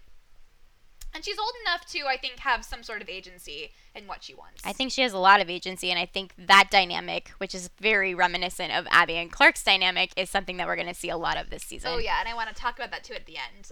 But before we get there, we get to the nice hug montage, or the loves and hugs montage. The affection montage. Yeah. So, we see Kane kind of touching Abby's face. We get Maxon. Woohoo! Miller and Jackson, and they hug. Clark shipping them from the background. No, it's just Clark, oh my god, I wish I can have a stable relationship. Yeah, she's like, where's Bellamy? But we haven't talked about Maxon. We talked about it a little bit last season. I'm very, very excited to see how they have progressed. I really hope that... What's the guy who plays Miller? Yeah, what is his name? We've seen him with his relationship with Brian, and it never felt organic to me. It always felt forced. So I hope that this with Jackson definitely feels much more like a romantic relationship. I hope that there is, kissing. I hope that there is just a lot of intimacy between them. Yeah. They've been together for 6 years now, so they know each other pretty well, I'm assuming. Yeah. I mean, I want their relationship to feel lived in. Yeah. Yeah, that's a good way to phrase it. Yeah. So I guess we'll see, but I am really excited that they're still together. Oh, yeah. Because I do ship it. I'm happy with this ship. I know, we wanted Monty and Miller. I've gotten over that. It's never going to happen. I'm good with with Miller and Jackson. Yeah. I want a good ship for Monty as well, and we'll get into that later. I mean, we probably, what else will we? I mean, I just hope that this season makes me like Harper more. Yes. Or be more interested in I Harper. want them to treat Harper the way they treat other characters. Yeah. Give her that kind of same fleshing out. Yeah. Yeah. Yeah. We talked about this. We do. We don't need to go over it again. We get a scene of Octavia with her kind of hand on Bellamy's face. I don't know if it's her saying goodbye. She kisses his cheek. It's either her saying goodbye or her saying hello. I think it's goodbye. I think it's probably goodbye. I think it's a goodbye. I think it's like Bellamy and Clark and whoever else are going off to do whatever they else. know. I have no idea where they'd be going that wasn't Eden. But I'm assuming Octavia is definitely going to Eden, right? Right. So, yeah, we'll leave it there. And then we get a hug between Harper and Monty. I don't know if they're still together after the 6-year time jump, but they're clearly, I don't know when this hug took place either, but they're clearly in a good space at some point in the flashbacks. they seem to be at a peaceful place. I mean, like it doesn't seem particularly romantic, No. this gesture, but they seem to not have any issues between them. It seems that it's like a comforting hug, like they're worried about something. Yeah. They're clearly on the spaceship because there's, I'm assuming this is algae back there. Yeah. That Monty's growing. So I don't know if this is them like realizing that they can't find a way to get off the Ark. Yeah. Yeah, it'll be interesting to see where their relationship is too and how that progresses as well. Yeah. And then there is a scene of Murphy kind of nodding goodbye to the group as the doors close on him, leaving him in Elegius, and it kind of zooms in on Amori's face watching him leave. So as we know, or as I'm assuming, they're not together when we see them after the 6-year time jump. Yeah. But I think that they're far from over. They're still my OTP. Yeah, I think they're endgame, but, like we've talked about, I am interested in them growing as individual people. I think Murphy has a lot of growing up to do and a lot of things to deal with on his own, and I think they need to find themselves and come back to each other. So I'm okay with them being on a break if they find each other eventually. And as you can see here out of this group, these are the people that I'm assuming is in the pod that we see earlier in the trailer. Yeah. Because Monty and Harper are in their green suits, Amori and Echo, and then Raven is like way back in the capsule back there. You can see her ponytail. Yeah. They're all in the orange suits. So they're leaving Murphy. They're leaving at least Murphy on the Elegius ship. I'm assuming they're leaving Bellamy as well. Right. We're assuming Bellamy is on Yeah. Murphy's side of things. And then one of the last scenes of the trailer is Octavia together with Maddie. Now, I've wanted to talk about this for a while. I'm very excited to kind of get into their relationship and what their relationship is going to be. Octavia cuts Maddie's hand and then I think cuts her own, and then they become blood sisters or whatever. Yeah. And what's interesting here too is the voiceover is Octavia saying, "I know what it's like to be the girl under the floor. You don't have to be afraid anymore." But she's not saying that in this moment with them cutting their hands. Because in the next scene, we're meant to think that they're, it's the same thing. But Clark is actually by Maddie when Octavia is saying this. Whereas when they're doing the little blood sister pact, they're Clark alone. isn't there. Yeah. So we kind of knew that Maddie would become friends with someone that Clark would be worried about. And I think it's pretty clear now that it's Octavia. Mm-hmm. I kind of want to discuss Maddie as a Nightblood here. Okay. And kind of tying this into with the CW promotional video. Because in that video, Octavia says, "My blood is red and it always will be." Which kind of leads you to think, she's not going to become a Nightblood even though she has the opportunity to with Clark back. Right. Or with Maddie here. So she doesn't want to become a Nightblood. But what does that mean for the Flame? Maddie is the only, I'm assuming that we know of, the only true Nightblood left. Right. Everyone else, the Elegius crew and Clark, have all been made Nightblood superficially, or scientifically. So are these two sides fighting over Maddie? Is this going to be kind of one of the choices that Clark has to make, is what's best for Maddie versus what's best for everyone? Per se, maybe Octavia wants Maddie to take the Flame. I mean, the Flame would be good to have on their side. I mean, they have all of that knowledge of Becca 2.0 inside of them. Yeah, and I don't know if it's Octavia. I mean, what reasons would Octavia, other than, the vast knowledge of all of the commanders that came before. But I do feel like there is another. Maybe this is like where the Gaia and her religion kind of come in. Like, do we want to resume our culture? Like, do we want to pick up where we left off, or do we really want to like Build begin something new? new? Yeah, that's the question. Yeah. And my question is, if Octavia does want Maddie to take the flame, is it because Octavia doesn't want to lead anymore, or is it some sort of manipulation to like get Maddie on their side and have her, have that knowledge, but Octavia still be in power? Yeah, or to get Clark on their side. Maybe they need Clark. On the flip side, sorry. No, I was just gonna say, and they can control Clark by using Maddie. Well, I think my first thought, if Clark has to choose between what's best for Maddie and what's best for her people, my first thought is that it is this moment. It is, should Maddie take the flame or not? Because I would say Clark wouldn't want her to take the flame. No, I agree. But the people might need it for whatever reason. Right. So this is kind of the choice I think Clark might force Maddie to make. I also wonder, Maddie is the last surviving real Nightblood. If the Allegiance crew only has Nightblood 1.0, maybe there's something that's not completely stable about it they need Maddie for. Right. So maybe Clark will make some sort of deal with someone to save Maddie, but hurt her people in the process. Yeah, it's very possible. Maddie seems to be precious in a lot of ways. At the end of that CW promo as well, we get, I think it's Bellamy's voice, where he's saying, live, die, and I think Clark says choose. But when Liv comes up, it's from, like, Clark's point of view. Like, you can kind of see her in the background, and then she kind of, like, fades in and out.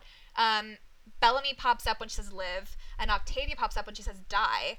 So I kind of wonder if the choice that Clark has to make also could be between Maybe. those two. And I don't really know what that would be at all. But yeah, I don't know. And again, what would that do to her relationship with Bellamy? Yeah, absolutely. I mean, if Octavia does die in this season, Bellamy's going to be devastated. But it could be at a point where Bellamy's like, she made her own choices. She made her own choices. Yeah. Like, there was nothing I could do. Yeah. I still don't want to see it either way. No, I don't either. We do know that at the end, or toward the end of the season, they shot a scene that at least Clark and Bellamy were in together, that everyone on set was crying. Devastated. And Bob Morley said that it was, like, the best scene he's ever shot in his life. And even, I think, Tasia Teles said something like, that was, like, really intense. Yeah. So my only thought is it has to be, like, some sort of death scene. I don't know. I don't know what else would make everyone else cry, but I don't know if any one character death aside from, I can't think of any one character death that would make me cry anymore, except Bellamy or Clark or Maddie. I was gonna say Maddie. Yeah, Maddie. I'm very, very worried about. Or Raven. Oh, Raven. Raven's. I mean, like, I'm never worried about Raven. She's going to live. I have Raven is going to outlive everyone except maybe Murphy. I was gonna say, I don't know. Murphy's gonna be the winner. But in any case, I'm a little nervous to find out what that scene is. Yeah. I'm also really excited though. I am really. I mean, like, I want to know everything. I just want all the scenes with Clark and Bellamy. I just want all the scenes with everyone. I don't care if they're crying. I want to know this season. I want it immediately. I know that I need to, like, enjoy it in small doses. Yeah, small doses, man. But I want it now. We're gonna suck all of the juice we possibly can out of each and every episode. So the last kind of scenes we see is Murphy saying, "What the hell? Let's be good guys." And then Clark, shooting someone and saying, "There are no good guys." So what I think is happening here is, Murphy doesn't really want to wake up the Allegius crew. Bellamy's somehow managed to convince him, and he's like, "Okay, fine, we'll go be good guys. We'll wake them up." And then clearly it will turn out poorly. Right. And then, like I said with Clark, I think that she is probably shooting an Allegius crew member against Maddie's wishes. Or at least Maddie's original intention. Yeah. Agreed. But yeah, then that's the trailer. We've been talking for a really long time. Really long time. We're going to wrap this up. Is there any other thoughts that we didn't get to in the trailer that you want to bring up? I'm sure there were, but at this point, I feel like we took a very exhaustive approach to the trailer. Yeah, I'm sure I'll think of something like tonight as I'm lying in bed, and then I'll be pissed. I'll We have to can- write it down. we We'll can talk tweet about it. Tweet about it. Yeah. Yeah. But yeah, I guess this is it. I think we're gonna sign off. Yeah, and then see you next season. Very exciting. That was our episode. As always, if you'd like to get in contact with us, you can. You can email us at skycastcrew@gmail.com. That's